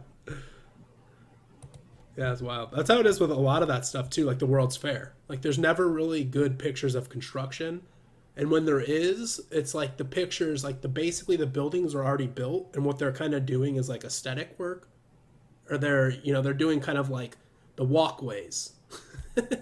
Not like the actual building of the dome, not the actual like scaffolding up all over the building with it like actually being assembled and put into place. It's all this like basically people standing around the structures with shovels in their hands. Agree. And if there are any ones of it like halfway up or halfway built, they look fake. Sean, they look absolutely fake. They look like they're deep fakes from the late 1800s. And they did have the technology to do that back then for like with double exposure. You know, you can see it very clearly in old pictures where it looks like shadows. That's just because it's overexposed, people moving around. They were able to layer pictures back then. So the ones that they do propose as legitimate construction photos of these buildings that we're researching, they don't look proper. They look off. They look altered. Yeah. Yeah, it's all just so weird. Very interesting. Very. I'm blessed to be able to be in a city where it's all at my foot, right out my door, pretty much. Yeah. We had them. So I heard in a Howdy Mikowski video he mentioned Nashville. So now that I'm in Nashville, I'm kind of doing some research too, and we have a little bit of it too. The state capitol building is here. Yeah, dude. It's definitely. It's some boots on the ground, bro. Tartaria, whatever you want to call it, Mystery Babylon, whatever the empire, whatever the secret people are, or the ancient civilization building all this stuff is. It definitely was in Nashville too. Let's try to see if I can bring up a picture.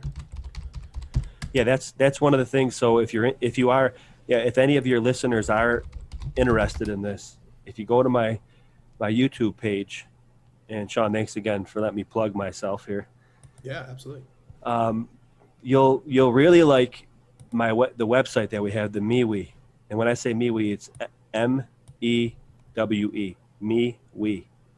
And again, the link is at the top of my page in the bottom right of my top picture. You'll see the link, and you can just look at it. You have to send me an invite request. I do actually have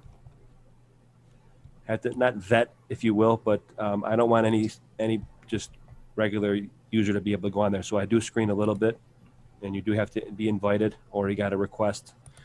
But you can peruse or you can contribute. And if you have this stuff in your neighborhood or your city, I mean, Sean, when I first started doing this, dude, I kind of recently leveled up.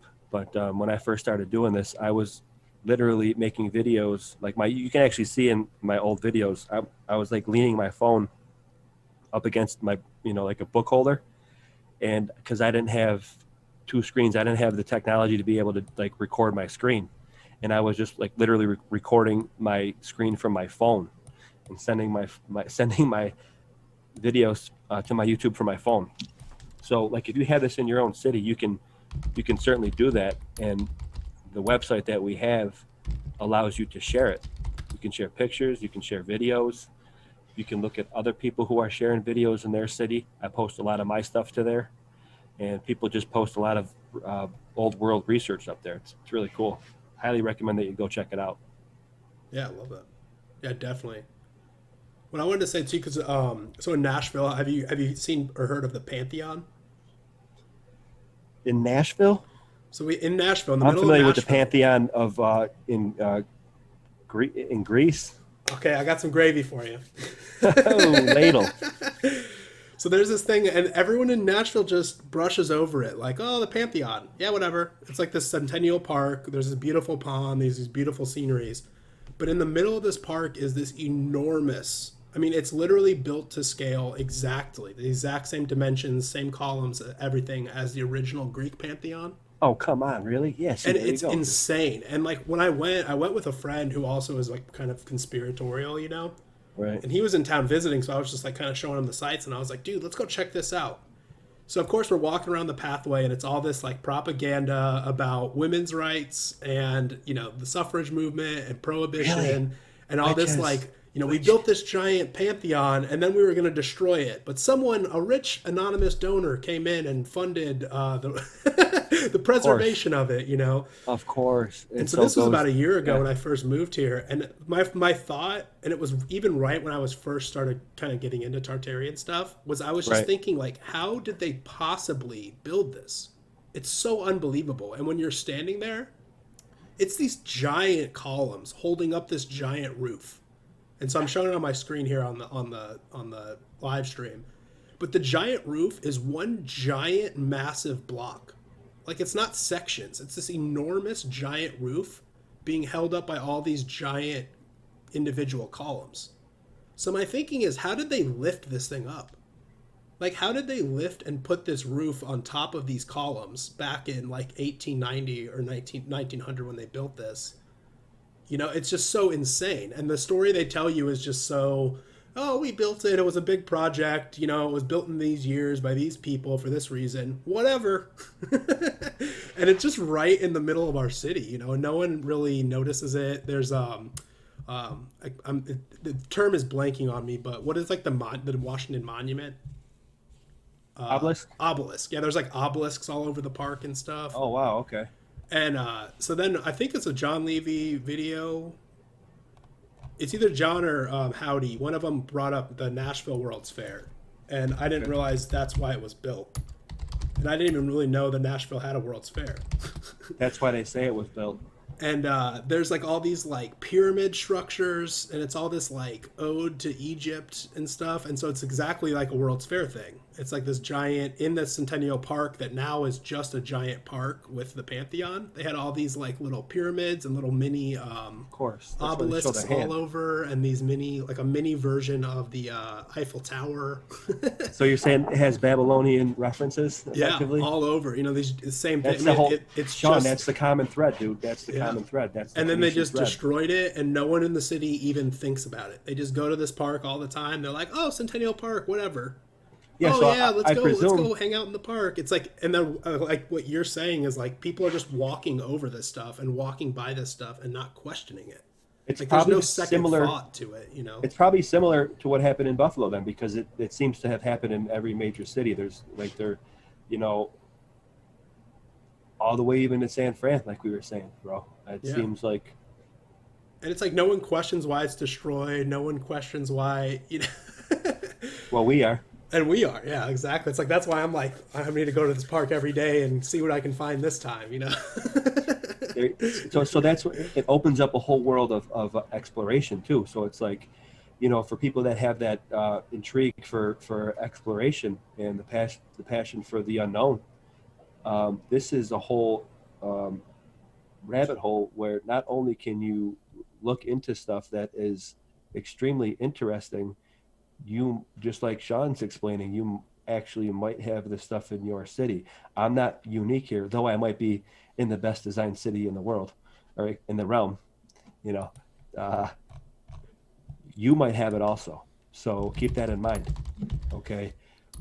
Next time you're walking by one of your old red brick building or a stone building that has columns on it, you know, keep an eye out, pay attention, you know, look around. It's like the whole Goonies thing. I feel like I'm down in the tunnels with Chester Copperpot. Yeah. When I did the same thing too, because like I used to live in San Diego for like the last 10 years before I moved here to Nashville, and I lived blocks away from Balboa Park, like just 6 blocks from Balboa Park, and in the middle of Balboa Park is this insane architecture. It's like the same thing. And it's kind of the same concept. Like tourists go there, they take pictures, they're like, wow, this is cool. The Spanish built this in 1850. Or it was built in, you know, they had some other kind of like exposition they built in, you know, I think the 40s, 30s or 40s. So like they're just like reading plaques that have the stories that the mainstream narrative is telling you. But then you look these buildings up and they're like the most intricate stone. Like I can vouch for Balboa Park. It is not plaster. It is giant stone carved intricate buildings, beautiful landscapes, like right in the middle of San Diego, and people just walk by it, they drive by it, you know, they don't even give a second thought to it. And it's just kind of mind-blowing that when you do take a step back and start investigating and start walking and looking and asking questions, how you can see these fingerprints of the old world, and you know, the lies start to unravel. It's like all this stuff starts to kind of like an avalanche flow down from that initial spark of what's happening. And then It's just an avalanche of questions and research and investigation after that. it's layered too. Not only visually can you see it, but like I said, when you start looking up the research and the literature that they put out on, like for example, the main website of these places, and so, and then you look up tangent articles to cross reference, anomalies start to pop out. Yeah. Yeah. Yeah. What do you have any gravy to spill on the Chicago World's Fair? I Because haven't that looked seems into. like the one that everyone really talks about. Like they're really interested in and kind of focused on. Yeah. I guess one thing that sticks out there is it's the same kind of format where it looks like it's old world. Okay. Architecture that's similar to like what you would see in Venice. Okay. Or anywhere else over in Europe, somewhere in France on the, southern strip, whatever they call that. Um, One thing that sticks out as far as the Chicago World's Fair is the I shared this before, is the Beacon of Progress, is this huge massive obelisk that is, the scale of it is hard to comprehend. I'm not sure if you remember me sharing that, but it allegedly was a obelisk and it's just massive, Sean. It's, if you can look up a picture of it and try to see, it's called the Beacon of Progress, and it Oh yeah, was yeah, yeah. okay. It was allegedly proposed to have been built by an architect, and there were renderings done of it. Okay. Now, what we're saying sometimes is these old renderings or lithographs might be actual pictures. And what I put out possibly is that those weren't actually renderings. Those may be pictures of that thing because it may have stood before. Those might be pictures of it actually standing. And the whole concept of the idea of it being put out to renderings, and it was the idea of an architect can just be a whitewash of it, be like, oh well, like for example, if pictures ever leaked out about the thing actually being real, then they can just say like, oh, they were renderings from this architect. Do you know what I mean? And they can use it as a cover. Now, I don't think it was standing in Chicago. I think that that's where they planted that construct, as far as the whole narrative of the Pan American expositions and the whole exposition. Like I don't know, that thing might be like the Poldus Arcticus in the North Pole. The huge tower Yeah. that is supposed to be the magnetic, or that could be, it could have been standing at one point in time. Point being is the renderings that you see of that Beacon of Progress might be pictures. That thing might have stood at one point in time.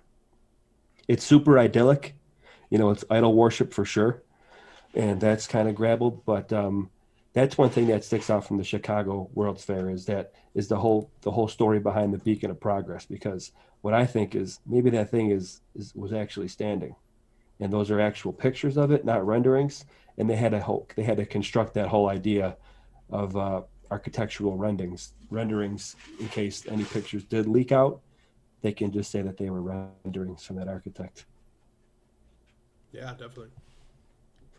But that thing is huge, dude. If you look at the scale of it, like absolute, like you like can't even fathom the size of it, because the little smaller statues at the base of it are like would be like individually like the size of um, the Statue of Liberty. Like you can't even fathom how big that thing would be. There's a picture on Google of it compared to like the pyramids and the Eiffel Tower, and it's probably almost two times the height of the Eiffel Tower. Yeah, think of the base of it too. Right. Yeah, the Yeah, base has got and to be. I mean, it's surrounded by different obelisks that are Okay. massive, Okay. and they look Right. tiny compared to the obelisk So itself. the story goes is some architect, I forget the name of him, thought of that in his head and made renderings and schematics of it, right? And it was going to be a feature of the Chicago Exposition, but never came to fruition. Okay, but some of those pictures, and what we're saying, a subset of this research, is like some of these old pictures that look like renderings, or what they put out there as lithographs. Maybe they could be pictures, and it's just a lie, effectively. Yeah, So yeah, it's a theory, but you never know. With what we're doing, it's definitely a logical thought progression. yeah, Yeah. Yeah. I mean, yeah, the Chicago one too is like there's just no way that this stuff is plaster. Oh, and I the mean, canals these too. This, massive buildings and yeah, what they the lakes they made, the canals. yeah. I mean, everything is just there's no way they can just act like this is like some aesthetic little circus tent fair they put up for a year, and there's just I don't know. It just seems and it's one of those things like everyone points to that one. Like everyone brings up Chicago's World Fair when they start talking about this topic. And that to me also proves like that maybe there's some gravy there. Like maybe in the back of our minds we do know that that's the smoking gun or Oh that yeah. that is like the one that really will peel back the layers and prove some people right or wrong. Oh yeah. It all serves. There's merit in researching it all. And yeah, I think that might be a Nexus one. Yeah. That's wild. And then what do you think about like what spill some gravy on star forts? What's up with the star forts? That's the one I don't really research a lot. But I would like to know if you know some stuff or have some insights or theories about them. Yeah. Well, they're around here in the New World, okay, and what they are, star forts, actually in mainstream literature, and what you would find in a textbook was that they would be called bastion forts, like with a B, bastion fort. And what is put forth in the mainstream as far as what the definition is and why they are shaped like that is to not have any blind sight as far as in defense. Okay, so you can have arrows fired from any point. There's no blind blind spot effectively when you're shooting out from a citadel that has triangles emanating out from it, right? Now, with that, the fact that they are in the new world and also in the old world, and also the fact that they have a similar feature across all of them, that they're near water. Number one, I don't subscribe to the idea that star forts were bastion forts and only built to reduce the blind side effect from an invading force, because they are super well built and they look like they're built to stop a very powerful force. And I don't think that force is an invading army.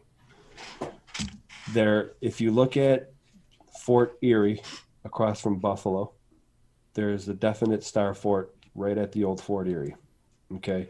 And it not only do they build up bricks in the shape of the star fort, the actual earth is shaped and terraformed and angled in such a way to make it look like a triangle and that star from a bird's eye view.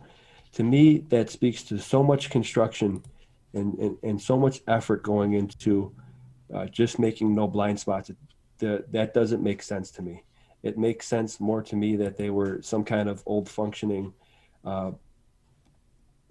maybe if you were like a healing center, because a lot of old pictures, Sean, of these bastion forts have a lot of these cathedrals in them. Okay. And there's water running through them. And you think of current energy. So there's always a common feature of they're near water. And the idea that they were built in that style just to mitigate the blind spots for firing arrows, that doesn't make sense, because it's so disparaging. You're firing arrows, but you're able to actually terraform the land in such a way that it literally looks like a snowflake from a bird's eye view. Some of these star forts, Sean, are so intricate and so layered that the idea of it just being for arrows and blind spots doesn't make sense to me, because they shape the earth, as well as they almost like terrace the citadel, in layers. And some of them are so intricate they almost look like how snowflakes look, and they're all over the New World too. So I don't necessarily know what their purpose was. I just know that it seems like the intent of what they say that in the mainstream literature doesn't seem to be right. and they're phenomenal fortresses. They're beautiful, and they're specifically different than castles and stuff. So that's a gravy area of the old world that I definitely have to dig into further. But it could just be that that's how the actual strata of the plane itself is, where it come like one theory that I have, Sean, is like the flat plane itself is made of the megaliths, you know, like a Lego theory, I call it. Like the megaliths themselves are the actual plane, and it's covered with dirt, and it's just a series of resets or whatever under God and under the firmament, right? But that plane that we sit on, shoal or whatever, I think it's like one theory that I have is it's comprised of like the megaliths that we see like in Egypt, also red bricks. So think about it like it's interlaced with megalith and like red brick building. Like one theory that John Levi came up with was like the whole plane itself is made up of interlaced and interwoven star forts. And it's a phenomenal video that he did. And there's another channel that's referenced in that video. I forget what it's called. But there's a dude that maps all these star forts, and they're all over the place. And it could look like the actual substrate of the plane, the flat plane that we're on itself, culminates in star forts, and it's all over. That's one theory too. So there's some serious thick gravy in there. And again, I just don't buy what they say in the mainstream is the actual definition of them. And it begs more research. They're super, super fascinating. Well, the fact that they bury them, like all these different places, they're like buried on the earth, but they're not destroyed. That to me speaks to like there definitely is something, right? Like why wouldn't they tear it down? Like Pittsburgh. I'm struggling to find a picture right now, but I think it was a John Levy video where he explained Pittsburgh has this massive star fort like right in like the downtown area, and they just buried it and started building over it. Or I think that they quarry it. Another because he said initially, John Levi put out in there that they might be actually quarrying these things, and actually by quarrying them, so some of them are buried, Sean. Some of I think are new cities are put over them, and then they quarry them down and completely take all the resources out of them because they are made from this metal, or underneath them is the precious metal. So that's a possibility too, that these things are centers for blocks and precious minerals and stuff, and they put these new like for example, the Industrial Revolution could have been a whole construct to just cover these things and quarry them, hide them, because the history of Buffalo, I think, is southern tip of Buffalo was a star fort, and that's my last, like I said in my last video. It looked, because it's paralleled in Fort Erie. There's a star fort in Fort Erie, and the one in Buffalo looks like it was hidden, looks like it was dismantled. It almost looks like they built up buildings around it in order for them to dismantle it and hide it. Gravy. It's I don't know. Why would they hide some of them, and some of them are buried. Yeah. I think they dismantle some of them. I think some of them are buried or inundated with either the mud or, I don't know. They're very important though, and they seem to be very focal points of this old world. Yeah, at the very least. Yeah, that's wild. Yeah, and they're always by water. It's never just like in the middle of a field. It's sometimes always... they have water going through it. Like sometimes they have a stream or a river going right through the middle of them. Really? Yeah. Yeah, that's wild. Yeah, and then so I was gonna pull this up because I didn't do any like real looking into this, but someone like on online brought this to my attention that Dresden was a star fort. So then there's that whole theory that like wars and fires and earthquakes are just basically used as excuses, as cover to just destroy some of this ancient architecture, and specifically the star forts. Right. Because you can see aerial footage of like before and after Dresden, and like the areas that were specifically bombarded and bombed were the star fort area of Dresden. Right. So what do you think? And so Dresden was like one of the ones where it's like a star fort within a star fort within a star fort. Like the whole city was a giant, 8-10-sided star fort, and then inside of it was like a 6-sided star fort, and then there was like a 4-sided one. Right. And they built Dresden, the city, like the residential city, on top of it. And then, of course, World War II, for no real reason at all, we just went out of our way to bomb it to oblivion. Even though like it served no military strategic purpose, it wasn't factories, there was no real reason for the war to be bombed. The excuse they give now is to send a message or to demoralize them enough that they would surrender. But it just seems really strange that let me see, I have one of the pictures here.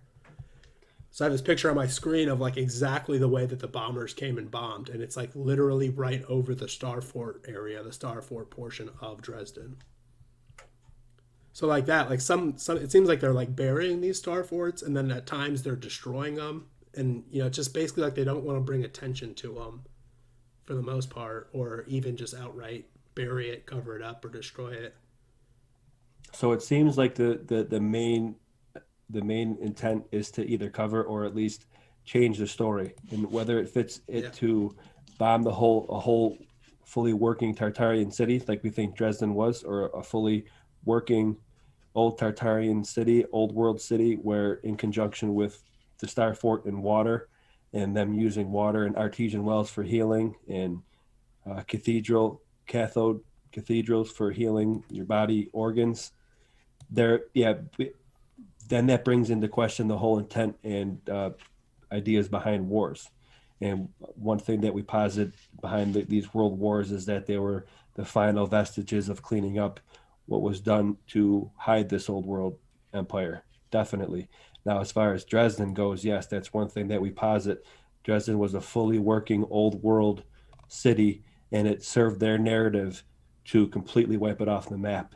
And the mainstream says that it was done, like you said, to demoralize it. Meanwhile, it was not anywhere strategically placed whatsoever. It was actually way far outside of any kind of strategic zone as far as what they say for the mainstream theater of war, of World War II in Europe, Well, the thing I heard too is like they could have just walked in and it's like if they wanted to conquer the city, they could have just walked in. At that point, it was just like women and children because it wasn't a military base. There was no factories. It was just kind of a city that had been, all the men were out at war. So they were like, if they wanted to, they could just march their troops in and the city would surrender. But why did they spend a day or two just bombing it to oblivion? And when you're endeavored into something like that, and if you ask a general to risk a whole contingent of Air Force to go just to set a message or for I would have to think that they would have some reservations with that. So then you begin to extrapolate and mushroom on, well, why did they really do that? And it's like what Owen, never forget what they did to Dresden and our people. They completely demolished and leveled probably a beautiful city that was fully old world, fully working model, and it was probably one of the last vestiges of a fully working model of the old world. And that's why it served their narrative to completely level and raise it, unfortunately.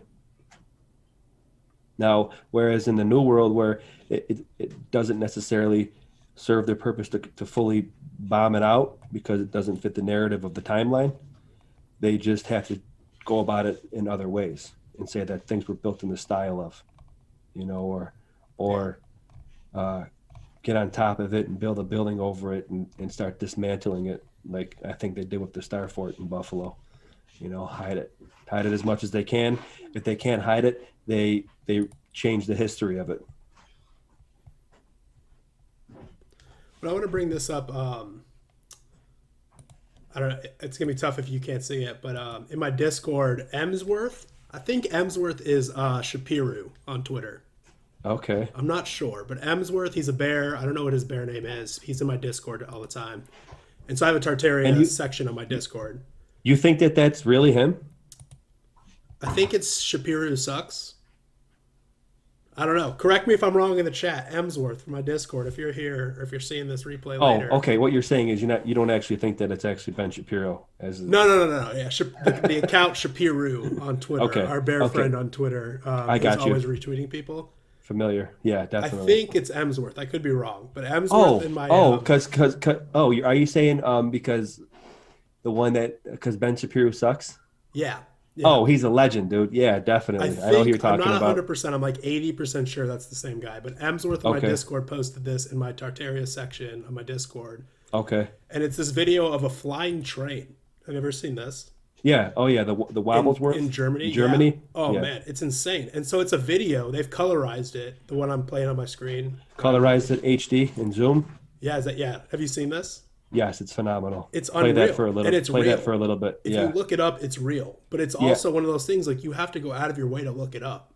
Yeah. Isn't that Crutter weird? Bear. Isn't Yeah. that isn't that strange that this like it's like so hidden, it's so mass that you have to go find something like this? There's a But yeah, portion. 1902, this video I'm showing on my screen right now. This is a real video taken from one of the first models of actual cameras of this train system in Germany. That's like an overhead train system, and it's been colorized, it's been remastered a little bit, but it's so Phenomenal. mind blowing. And then they just they got rid of this technology, and it's incredibly difficult to look up today. And how did they build that thing Yeah, back how'd they then? build it? I mean, this is You see horse how and it's buggy. Like you can yeah. see the streets are filled here with like horses and buggies. Right. Like the people walking down the street, like it's like there's families and everyone's walking.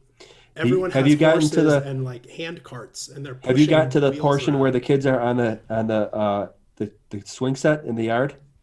It's like right in the beginning too. It's so realistic. It's like breathtaking to me because you can see the background. It literally puts you almost in the time, Sean.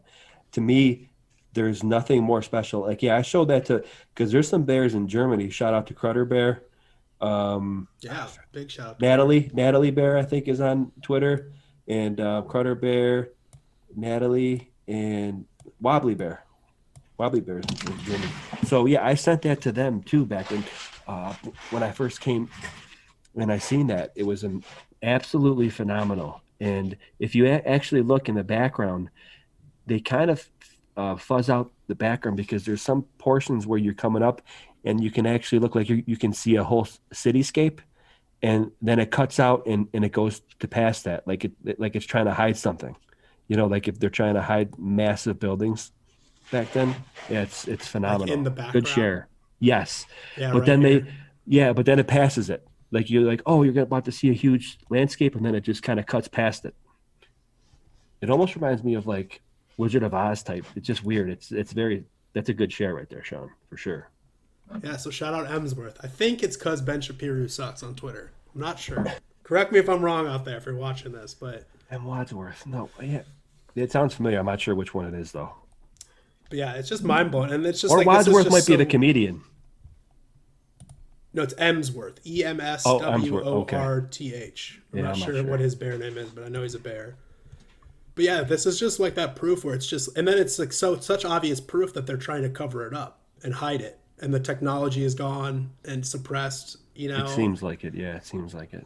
And yeah, it's just one of those like very like when you see it, you can't unsee it. When you see it, you cannot unsee this. Exactly. But I think Dresden was like this. Maybe they didn't have the same rail system, but I think it was just a lot of this technology that they wanted gone. They wanted no record of it. They were trying to rewrite their narrative and rewrite their history books. And so that firebombing was just destruction of that. Right. And then that leads me to say everything, all these other earthquakes, the Chicago fire, the San Francisco fire. It's like all these convenient things where they're destroying the history so that they can rewrite it at a later Buffalo date. had a fire too. Buffalo fire of Black Rock. Yep. Really? Yep. And the dam After breaking and 1812. the power station. After the war of 1812.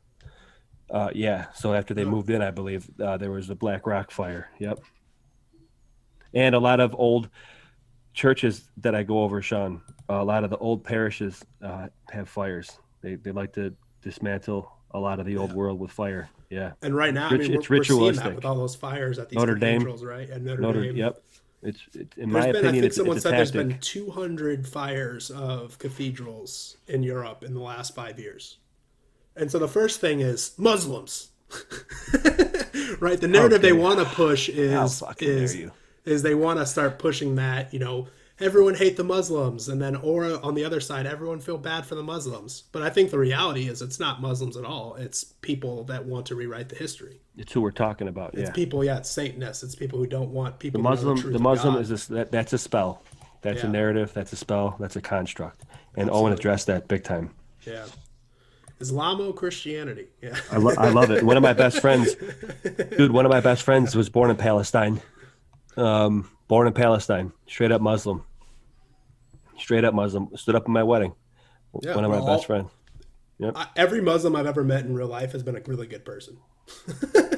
And, Really you know, good, really smart, really sane. They're really respectful of like, oh, you believe that and I believe this. Okay, whatever. And then you turn on your TV screen and they're wearing turbans and they're blowing people up and they hate you. And you see these clips of people storming into, look at you should be angry that they're storming into your country. Look at how lawless and evil and reckless and dangerous they are. And then, like, in real life, they're just, like, calm, mild-mannered, smart, respectful of your culture, respectful of your religion, your belief system. I'll tell you what. It's just more evidence of the screens, man. These screens are just lying to us. That's it. It's the screen. It comes from the screen. Yeah. I'll tell you what was really poignant and really put it into perspective for me. And now, granted, I've had, like I said, my best friend, he's one of my best friends. Known him for almost my whole life, and he was born in Palestine. He's definitely a Muzzy. But when Owen was getting into breaking that spell, and what he said about what Muslims say about Jesus Christ, and that really struck a chord with me big time, even to the point of being like, emotional about it when he said that, explained that Muslims say, "Peace be upon Jesus Christ." Peace be to him. Peace be upon him. And that really struck a really deep chord with me, because I was never really bought into that whole spell to begin with. Because my early relationship with this whole conspiracy thing, I was against them going into Afghanistan right from the jump, dude. Right from the jump, because like I had that background of reading that book, and One-Eyed Weenus from the jump, bro. But I still bought into it a little bit. The whole the Islamic terrorist. That I definitely thought that was a thing. I was ignorant. I didn't know everything. I definitely didn't know everything. I was definitely an ignorant little kid. But I had that base of the whole conspiracy thing. That in mind, I still had my buddy who was Muslim, right? So it was kind of a weird dichotomy. But the fact that Owen has doubled down on that. And extrapolated on that so well, and the whole Islamo-Christian thing, I think is number one, so important for people who have questions about different sects of religion and different ideologies and stuff like that. Because there's, it's a great point to say that me as a Christian that I think that I am, that I try to be. I can't say that a base Muslim, they're very similar. They're not too dissimilar from a base Christian. I can't say that they won't see the kingdom of God. That's a spell, and when he said that Muslims say peace be upon Jesus Christ, that really hammered it home for me. It's very cool, and I'm glad that he's doing that. And it's also, it serves to be said about the Jews too, and we should address that, because what he's doing now about distinguishing between the whole Zionist thing and the Torah Jew is so helpful, and I've gotten direct feedback. Spiritual. Yeah, it's there's and materialist, I feel bad. like satanic people who use Jew as a cover. I feel bad. I feel so bad. And then there's like Jews for Owen to explain it like that. Spiritual people. It makes you feel bad, and it gives you. And we make fun of them as bears. We slaughter every single sacred cow there is, and rightfully so, and you got to do it, right? It's in with the whole thing of getting your balls busted. It means you're part of the group. If you get ignored, then that's a thing. But you got to slaughter every sacred cow, especially as a comedian like Owen does. But for him to distinguish between the whole, the Jewish thing and the Zionist thing is helpful. Shout out to Toronto Jew Bear. Neil, good dude, and he's a Jew, and he's in Toronto. He's a wonderful man. He sent me some really cool maps and some old Buffalo swag and stuff. And it's like, he's told me before that what Owen does in distinguishing between that and even making fun of the Jew, whatever trope or stereotype, is helpful for people who are confused about it, helpful for the Jew who's confused about that. because they do use it as a liability shield, and it's terrible. But to get that direct feedback from a Jew is invaluable, So, he's helped a lot in a lot of different ways. So I'm grateful to Owen. I'm grateful to the community for that. Yeah. Very grateful. Absolutely, yeah. In so many ways, but yeah, definitely with that. Are you cool with answering some of the chat questions? The chat's been blowing up. It's like too much to even. Yeah, you know what? That's one reason why I didn't want to like pull it up and everything, because I wanted to get distracted. So, yeah, of course, yeah. Sure. They're talking about how Tartaria, like that phrase, could be a psyop. So kind of back where we're talking That's about why I want to get away from that, right? Yeah. He said old world. Chalaga in 1984 says the term Tartaria could be a psyop. It's bigger, and I think it's bigger than just Tartarians. Right. That's why I want to hammer that down. He says London, Rome, DC. Like that whole connection, like those people, they basically just co-opted, or maybe they are just that secret empire of the city of London. Familiar with that whole the war wing, the banking wing, and the religious wing. Yep, Owen's hit on that before. Yep. Yeah.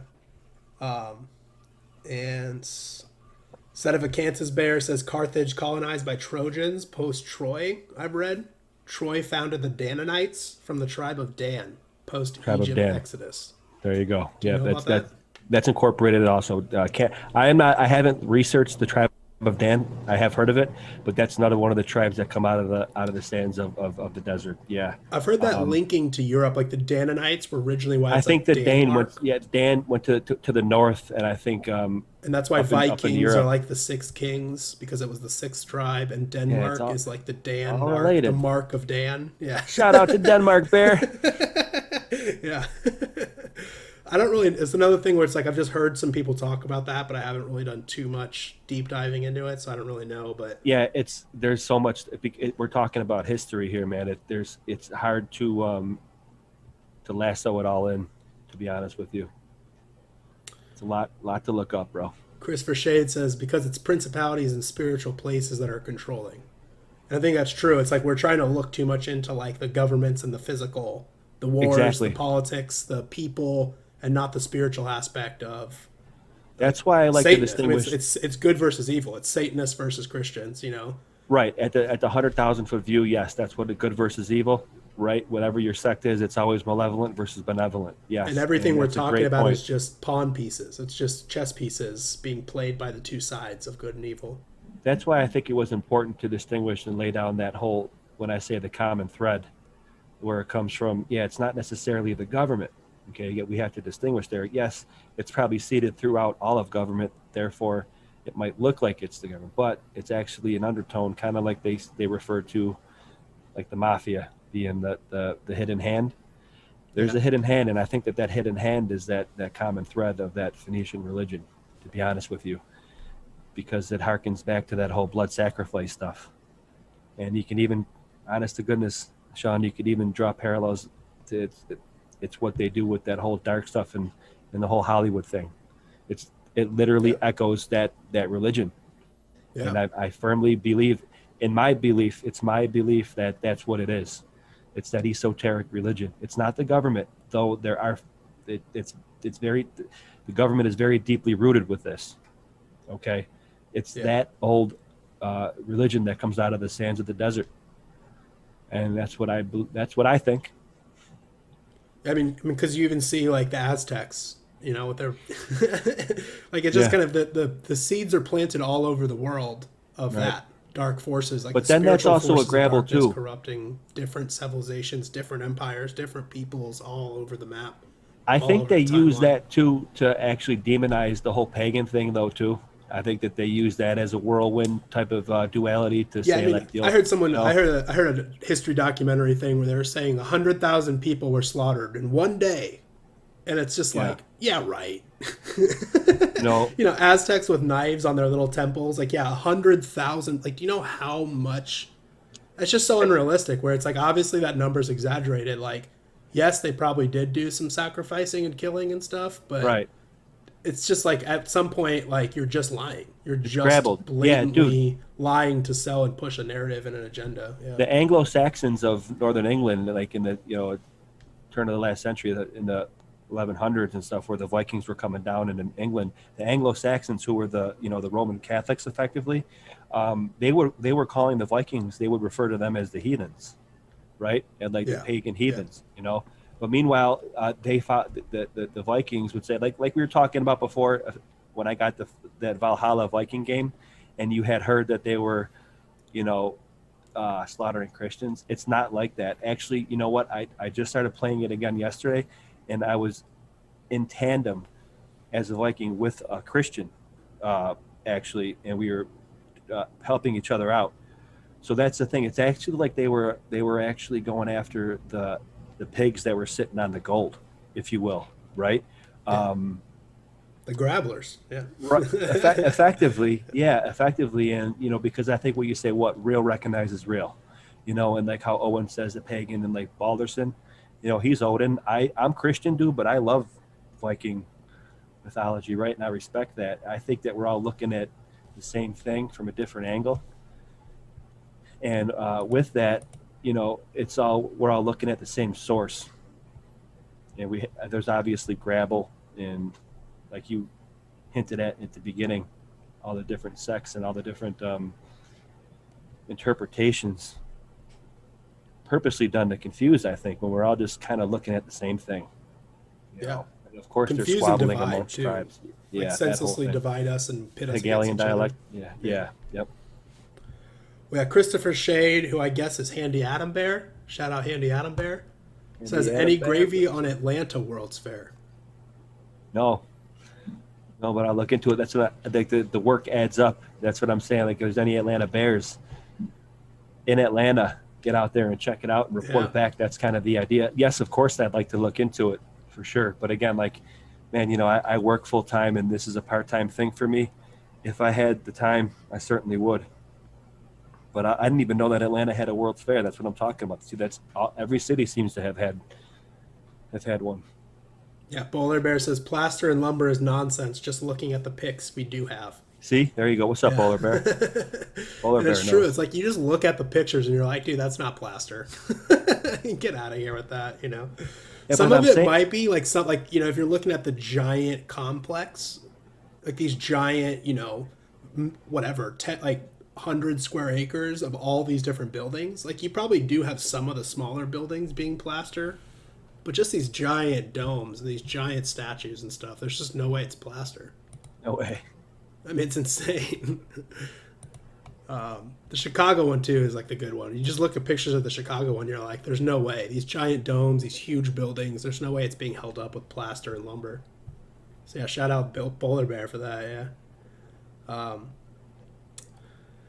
369, yeah. 369, dude. 69. Yeah, they're all, well, you know what? Oh, Jesus. Oh, Jesus. Yeah, but I do see that as far as numerology goes, I do see that they definitely, it's a thing when I do the research of the literature. Like, for example, Father Baker was the father of the Basilica.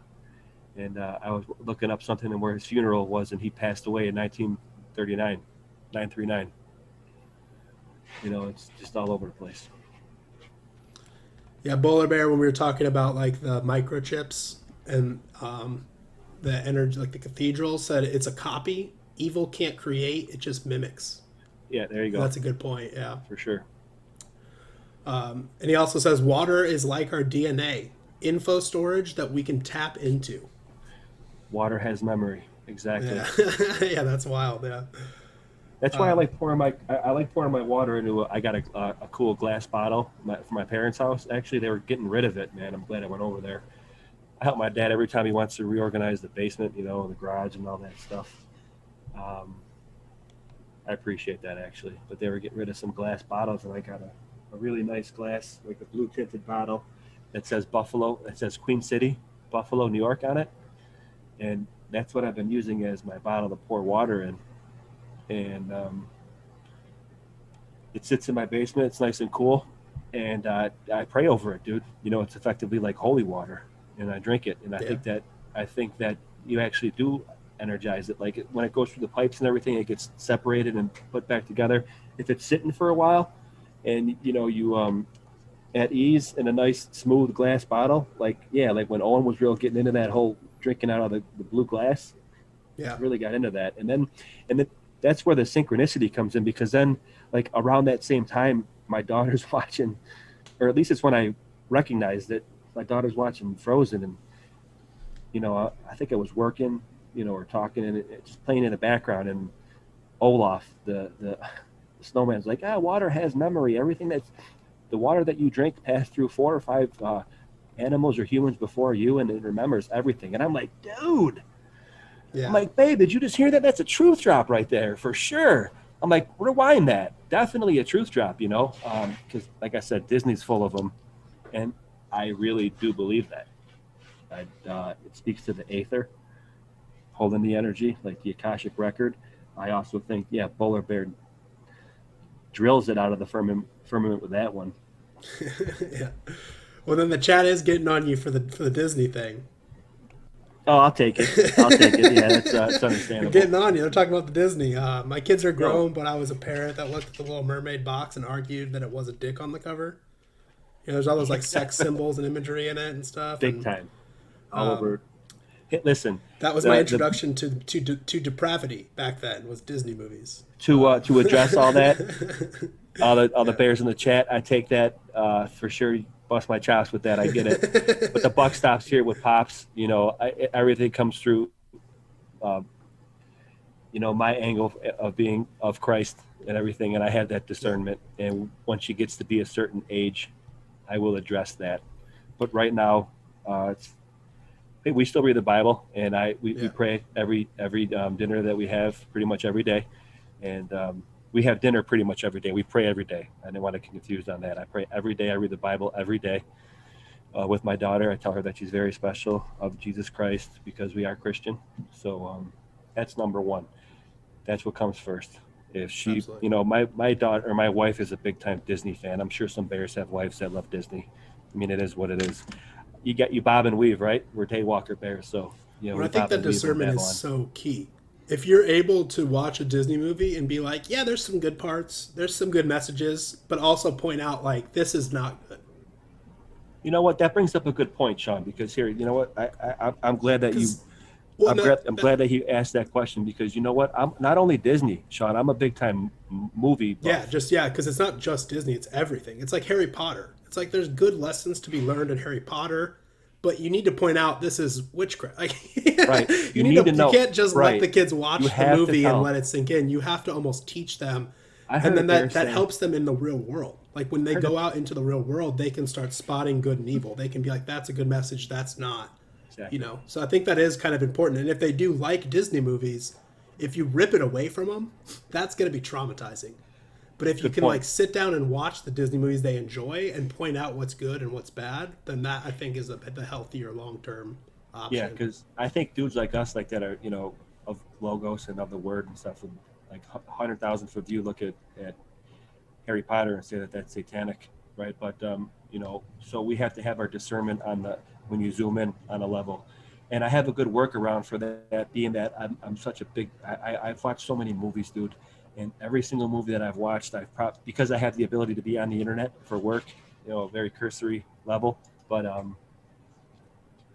every movie that I've liked or whatever, I probably read the trivia to it in the Internet Movie Database section of IMDb, on the trivia section rather. And Yeah.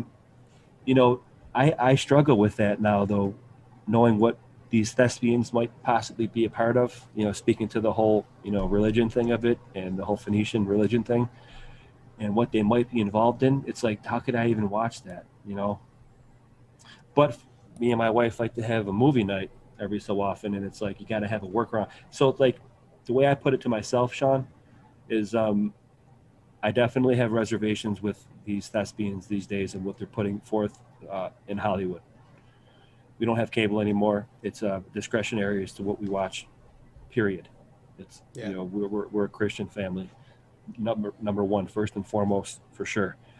That said, I like to watch a movie here and there. Yeah. I still have, right. Yeah. So here's my workaround for that. And if this might help people to I don't know, for you bear couples out there, maybe it will help you to enjoy a movie. these going forward. I don't know, but I felt when I like these movies that I grew up with and everything, I fell in love with the stories and the characters. You know, I never met the actors, I guess, if you will, right? I don't know about them. I can care less about them. I fell in love with the stories and the characters that they were portraying, not necessarily the thespians that are acting it out, right? So with that, and just like you said, with the lessons that can be learned and derived from that, that's where I take it and that's where I leave it. I'm not necessarily giving credit to the actual thespians that are acting it out. More so, I'm giving credit to the actual story that was put together. So that's kind of my workaround to be able to enjoy a Hollywood production these days. I'm not, like Vox says, don't pay attention to it at all. Don't even watch it at all. I struggle with that again because I want to have a movie night with my wife. Should I not do that? So it's a struggle, but I have a workaround, so it works for me. Yeah, absolutely. It's not I don't know these actors, and I never met them. Tom Hanks, for example. How could you watch Castaway, knowing what we think he's involved with? Well, I liked that movie, and at the time that I had that thought of that, or when I watched that movie, I had no idea about it. And I'm very nostalgic, so it's hard for me to rip myself from that feeling, I guess, if you will. So I don't know Tom Hanks, never met him. What he's involved in, I condone. I don't agree with it whatsoever, but I can't prove it. So I can appreciate to watch one of his movies and just be completely devoid of what I think about him as a person because I never met him and I can't prove it. So that's kind of my workaround. Yeah. Well, yeah, and then Christopher Shade, I think it's Handy Adam Bear, says, I remember my little girls getting traumatized by intense scenes from VeggieTales. VeggieTales. It says TV and movies are just designed for trauma. And I think that's true, but that's why I think it's so crucial that you watch it with them and you explain it. Because reality is full of trauma. If you're just going to run and hide from movies because it traumatizes your kids, like, you're not preparing them for the reality they're about to enter into in adulthood, which is a traumatic world. There's a great example. But if you're there to guide them and teach them and educate them and say, look, yes, that was traumatic, but that was just a movie, and also here are some lessons you can learn. I think that's very crucial, where if you're there educating them and helping them and guiding them with what you're saying, like the godly logos, if you're teaching them the Christian way and the Christian vision and sight as they're watching bad movies and traumatizing movies, I think that's actually healthy for them going forward. If you just try to shelter your kids and keep them away from everything bad, and then you just release them into the world, that's where you get all these kids with addictions and degeneracy, and they just die. Like, they're not able to survive and thrive in a dark place if they've never been exposed to the darkness. But if you just make sure to instill the light in them, they can travel through the darkness and be just fine. So I think that is crucial to do. No, even VeggieTales. It's like even something where it's like, yes, that's wholesome family fun. It's like even that can be kind of scary to some kids. Yeah, I think Owen had a good example of that one time when you're like, you try to shelter your kid from everything, and being on a farm, you have more of a controlled environment to be able to do that. But even the farm itself shows you life and death process, because as much as you want to shelter your child, and for example, he gave an example of playing chickens, and then all of a sudden something out of your scope comes in and just shows you life right there. Like, for example, if you're playing with your child and a hawk comes down and just devastates one of those chickens, that's a life example that you have to address right then and there, that you cannot keep your it's life. And that happens on the farm, that happens in the city, I guess, in different ways. But when he said like that, it's like, yeah, even though you try to shelter your child as much as you possibly can, you can't from everything. So it's good to let them know a little bit of it. So therefore, it's like the whole idea of, sometimes you got to have, break bread with your enemy type of deal. You're not condoning their activities, but at least you got to, it helps to assess information too, so. Yeah. It's all related. Yeah, I'm with you, Chalaga. He says Chalaga says I wasn't giving Berserker shit for the Disney thing. I just like how he addressed it. Oh, I'm not. I don't take anything as giving me He shit. That's says, it's yeah, all good. It's all good, you yeah, no, guys. yeah. Not at all. I don't You're think all of it like good, that at Chalaka, all. yeah. Yeah, don't worry about that at all. He says, yeah, that truth drop from the snowman was wild. I don't know Crazy. because I've never seen Frozen, but I've heard some people say it's really bad, and then also there's like some secret like truths and like good lessons to be learned in it. There's definitely good lessons. There's definitely truth drops as far as like that goes. The water thing is one. Another thing is the mountains being giants is a really good truth drop. Also, the song they sing, "Where the North Wind Meets the Sea," there's a river full of memory. I believe that that's hearkening to alluding to Hyperborea and the four islands up north. I think that that is some serious gravy right there. I think that Hyperborea is the real thing, and I think uh, Admiral Byrd seen some Yeah. shit, if you will, when he Yeah, went that's a there whole thing, yeah. and south. Yeah, I would love to rack that dude's brain. Yeah, absolutely. Yeah, to the airships. Let's go. Let's go. Airships and star forts, baby. That's right. Let's go. Onward. Yeah, Senator Cantor says weaponized propaganda funded by the military industrial complex for over 80 years. Public school parental discernment skills are crucial, I guess, is what he's kind of saying. There He you says go. most Yep. of the subversion is Great point. subconscious. Yeah, I think so too. Edward Bernays, Bible Reading Bear says Edward Bernays is the best at pushing it all. We must have discernment in all of it. Yeah, and I think that is just very true. In all of it, like even the good. Yeah, you know what? Special shout out to Bible Reading Bear too. Hey Yeah. there. Yeah. Yeah. Awesome. She's the best. Straight up soldier right there. Yeah, true. So That's who that's real, not from a black box that we all know is used in Kabbalism. Yeah, that whole truth drop of Muhammad talking about how people in the future are going to worship black prayer mats on their walls. gravy? That was crazy, Yeah. wasn't it? That's some truth. And I'm starting to kind of look into Muhammad and potentially him being like a prophet or him being some kind of, getting some kind of vision from God. Obviously not him being the prophet and, Right. you know, but just kind of looking into his life because obviously it has been grappled. It is He could have been pushed by the screens to make us angry and scared and, right. evil, but he could have been some kind of prophet. Like, Yeah, I think he was a prophet for the Muslims, Like yeah, it's just all like I think that maybe God has sent a couple because we're split. I think that God has sent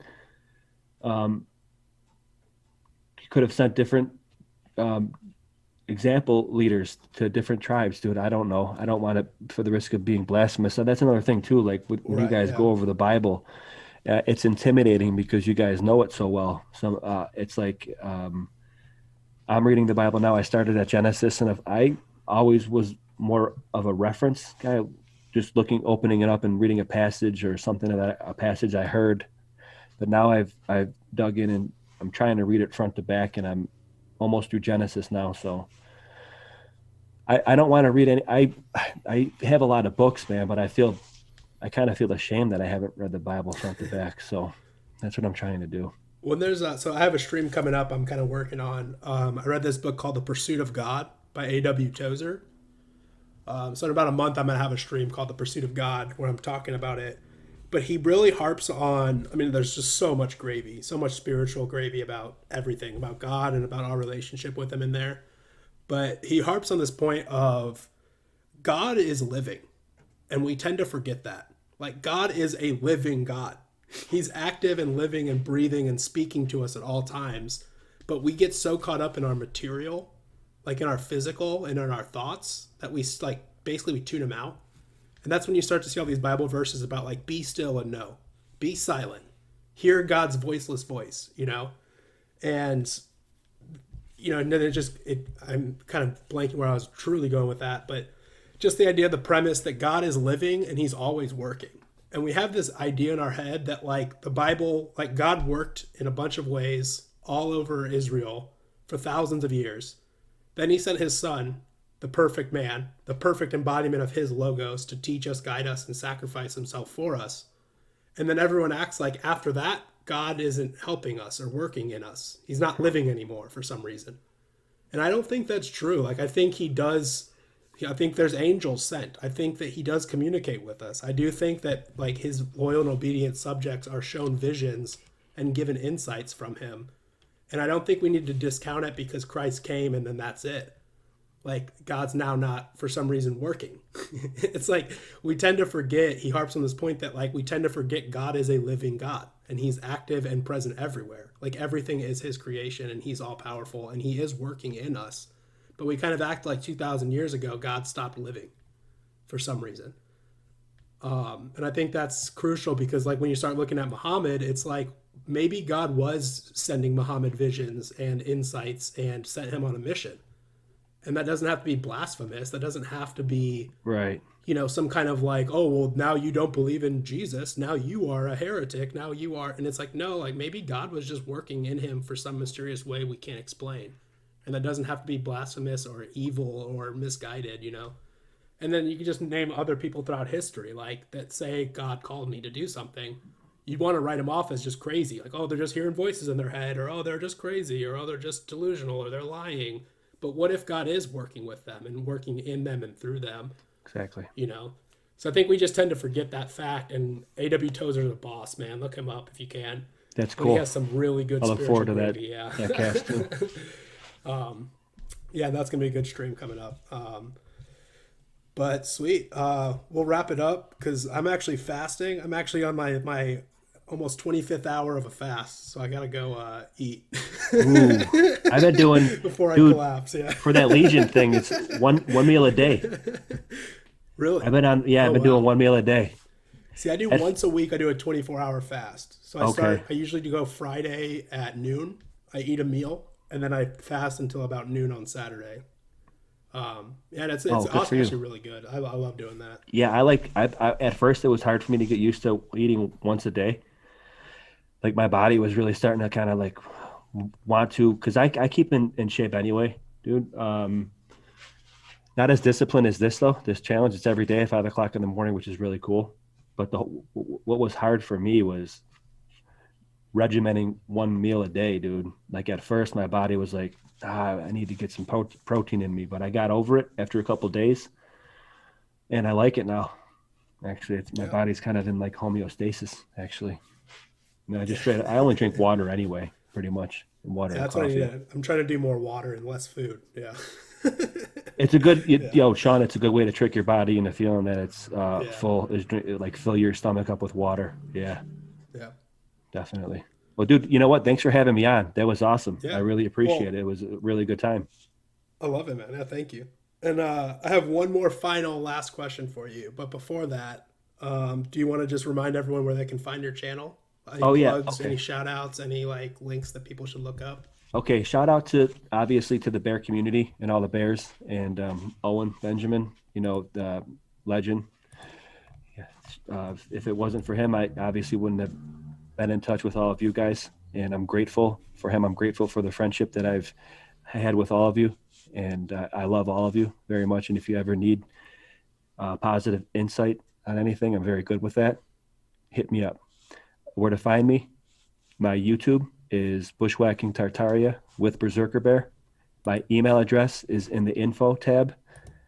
Feel free to email me if you are interested in doing this research. The link to my website for that is at the top of my website, or at the top of my YouTube page. In the bottom right of the top picture, it'll say MeWe. And find me there. Also on Twitter, at Stone of Thors.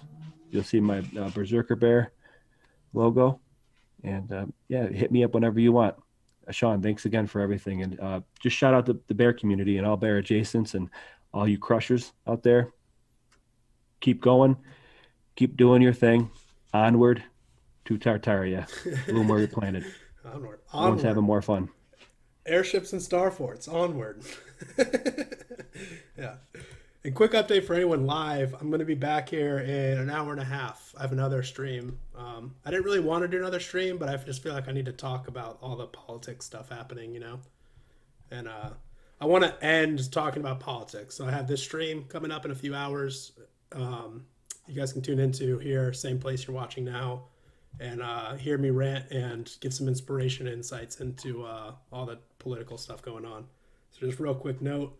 But my last question for you, again, thank you again for coming on, Dustin Berserker Bear. My last question is, did you have fun? Absolutely.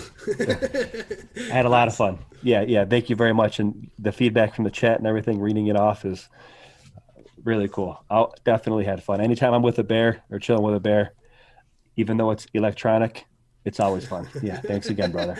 Absolutely. Yeah. Thank you again, man. Yeah, keep crushing.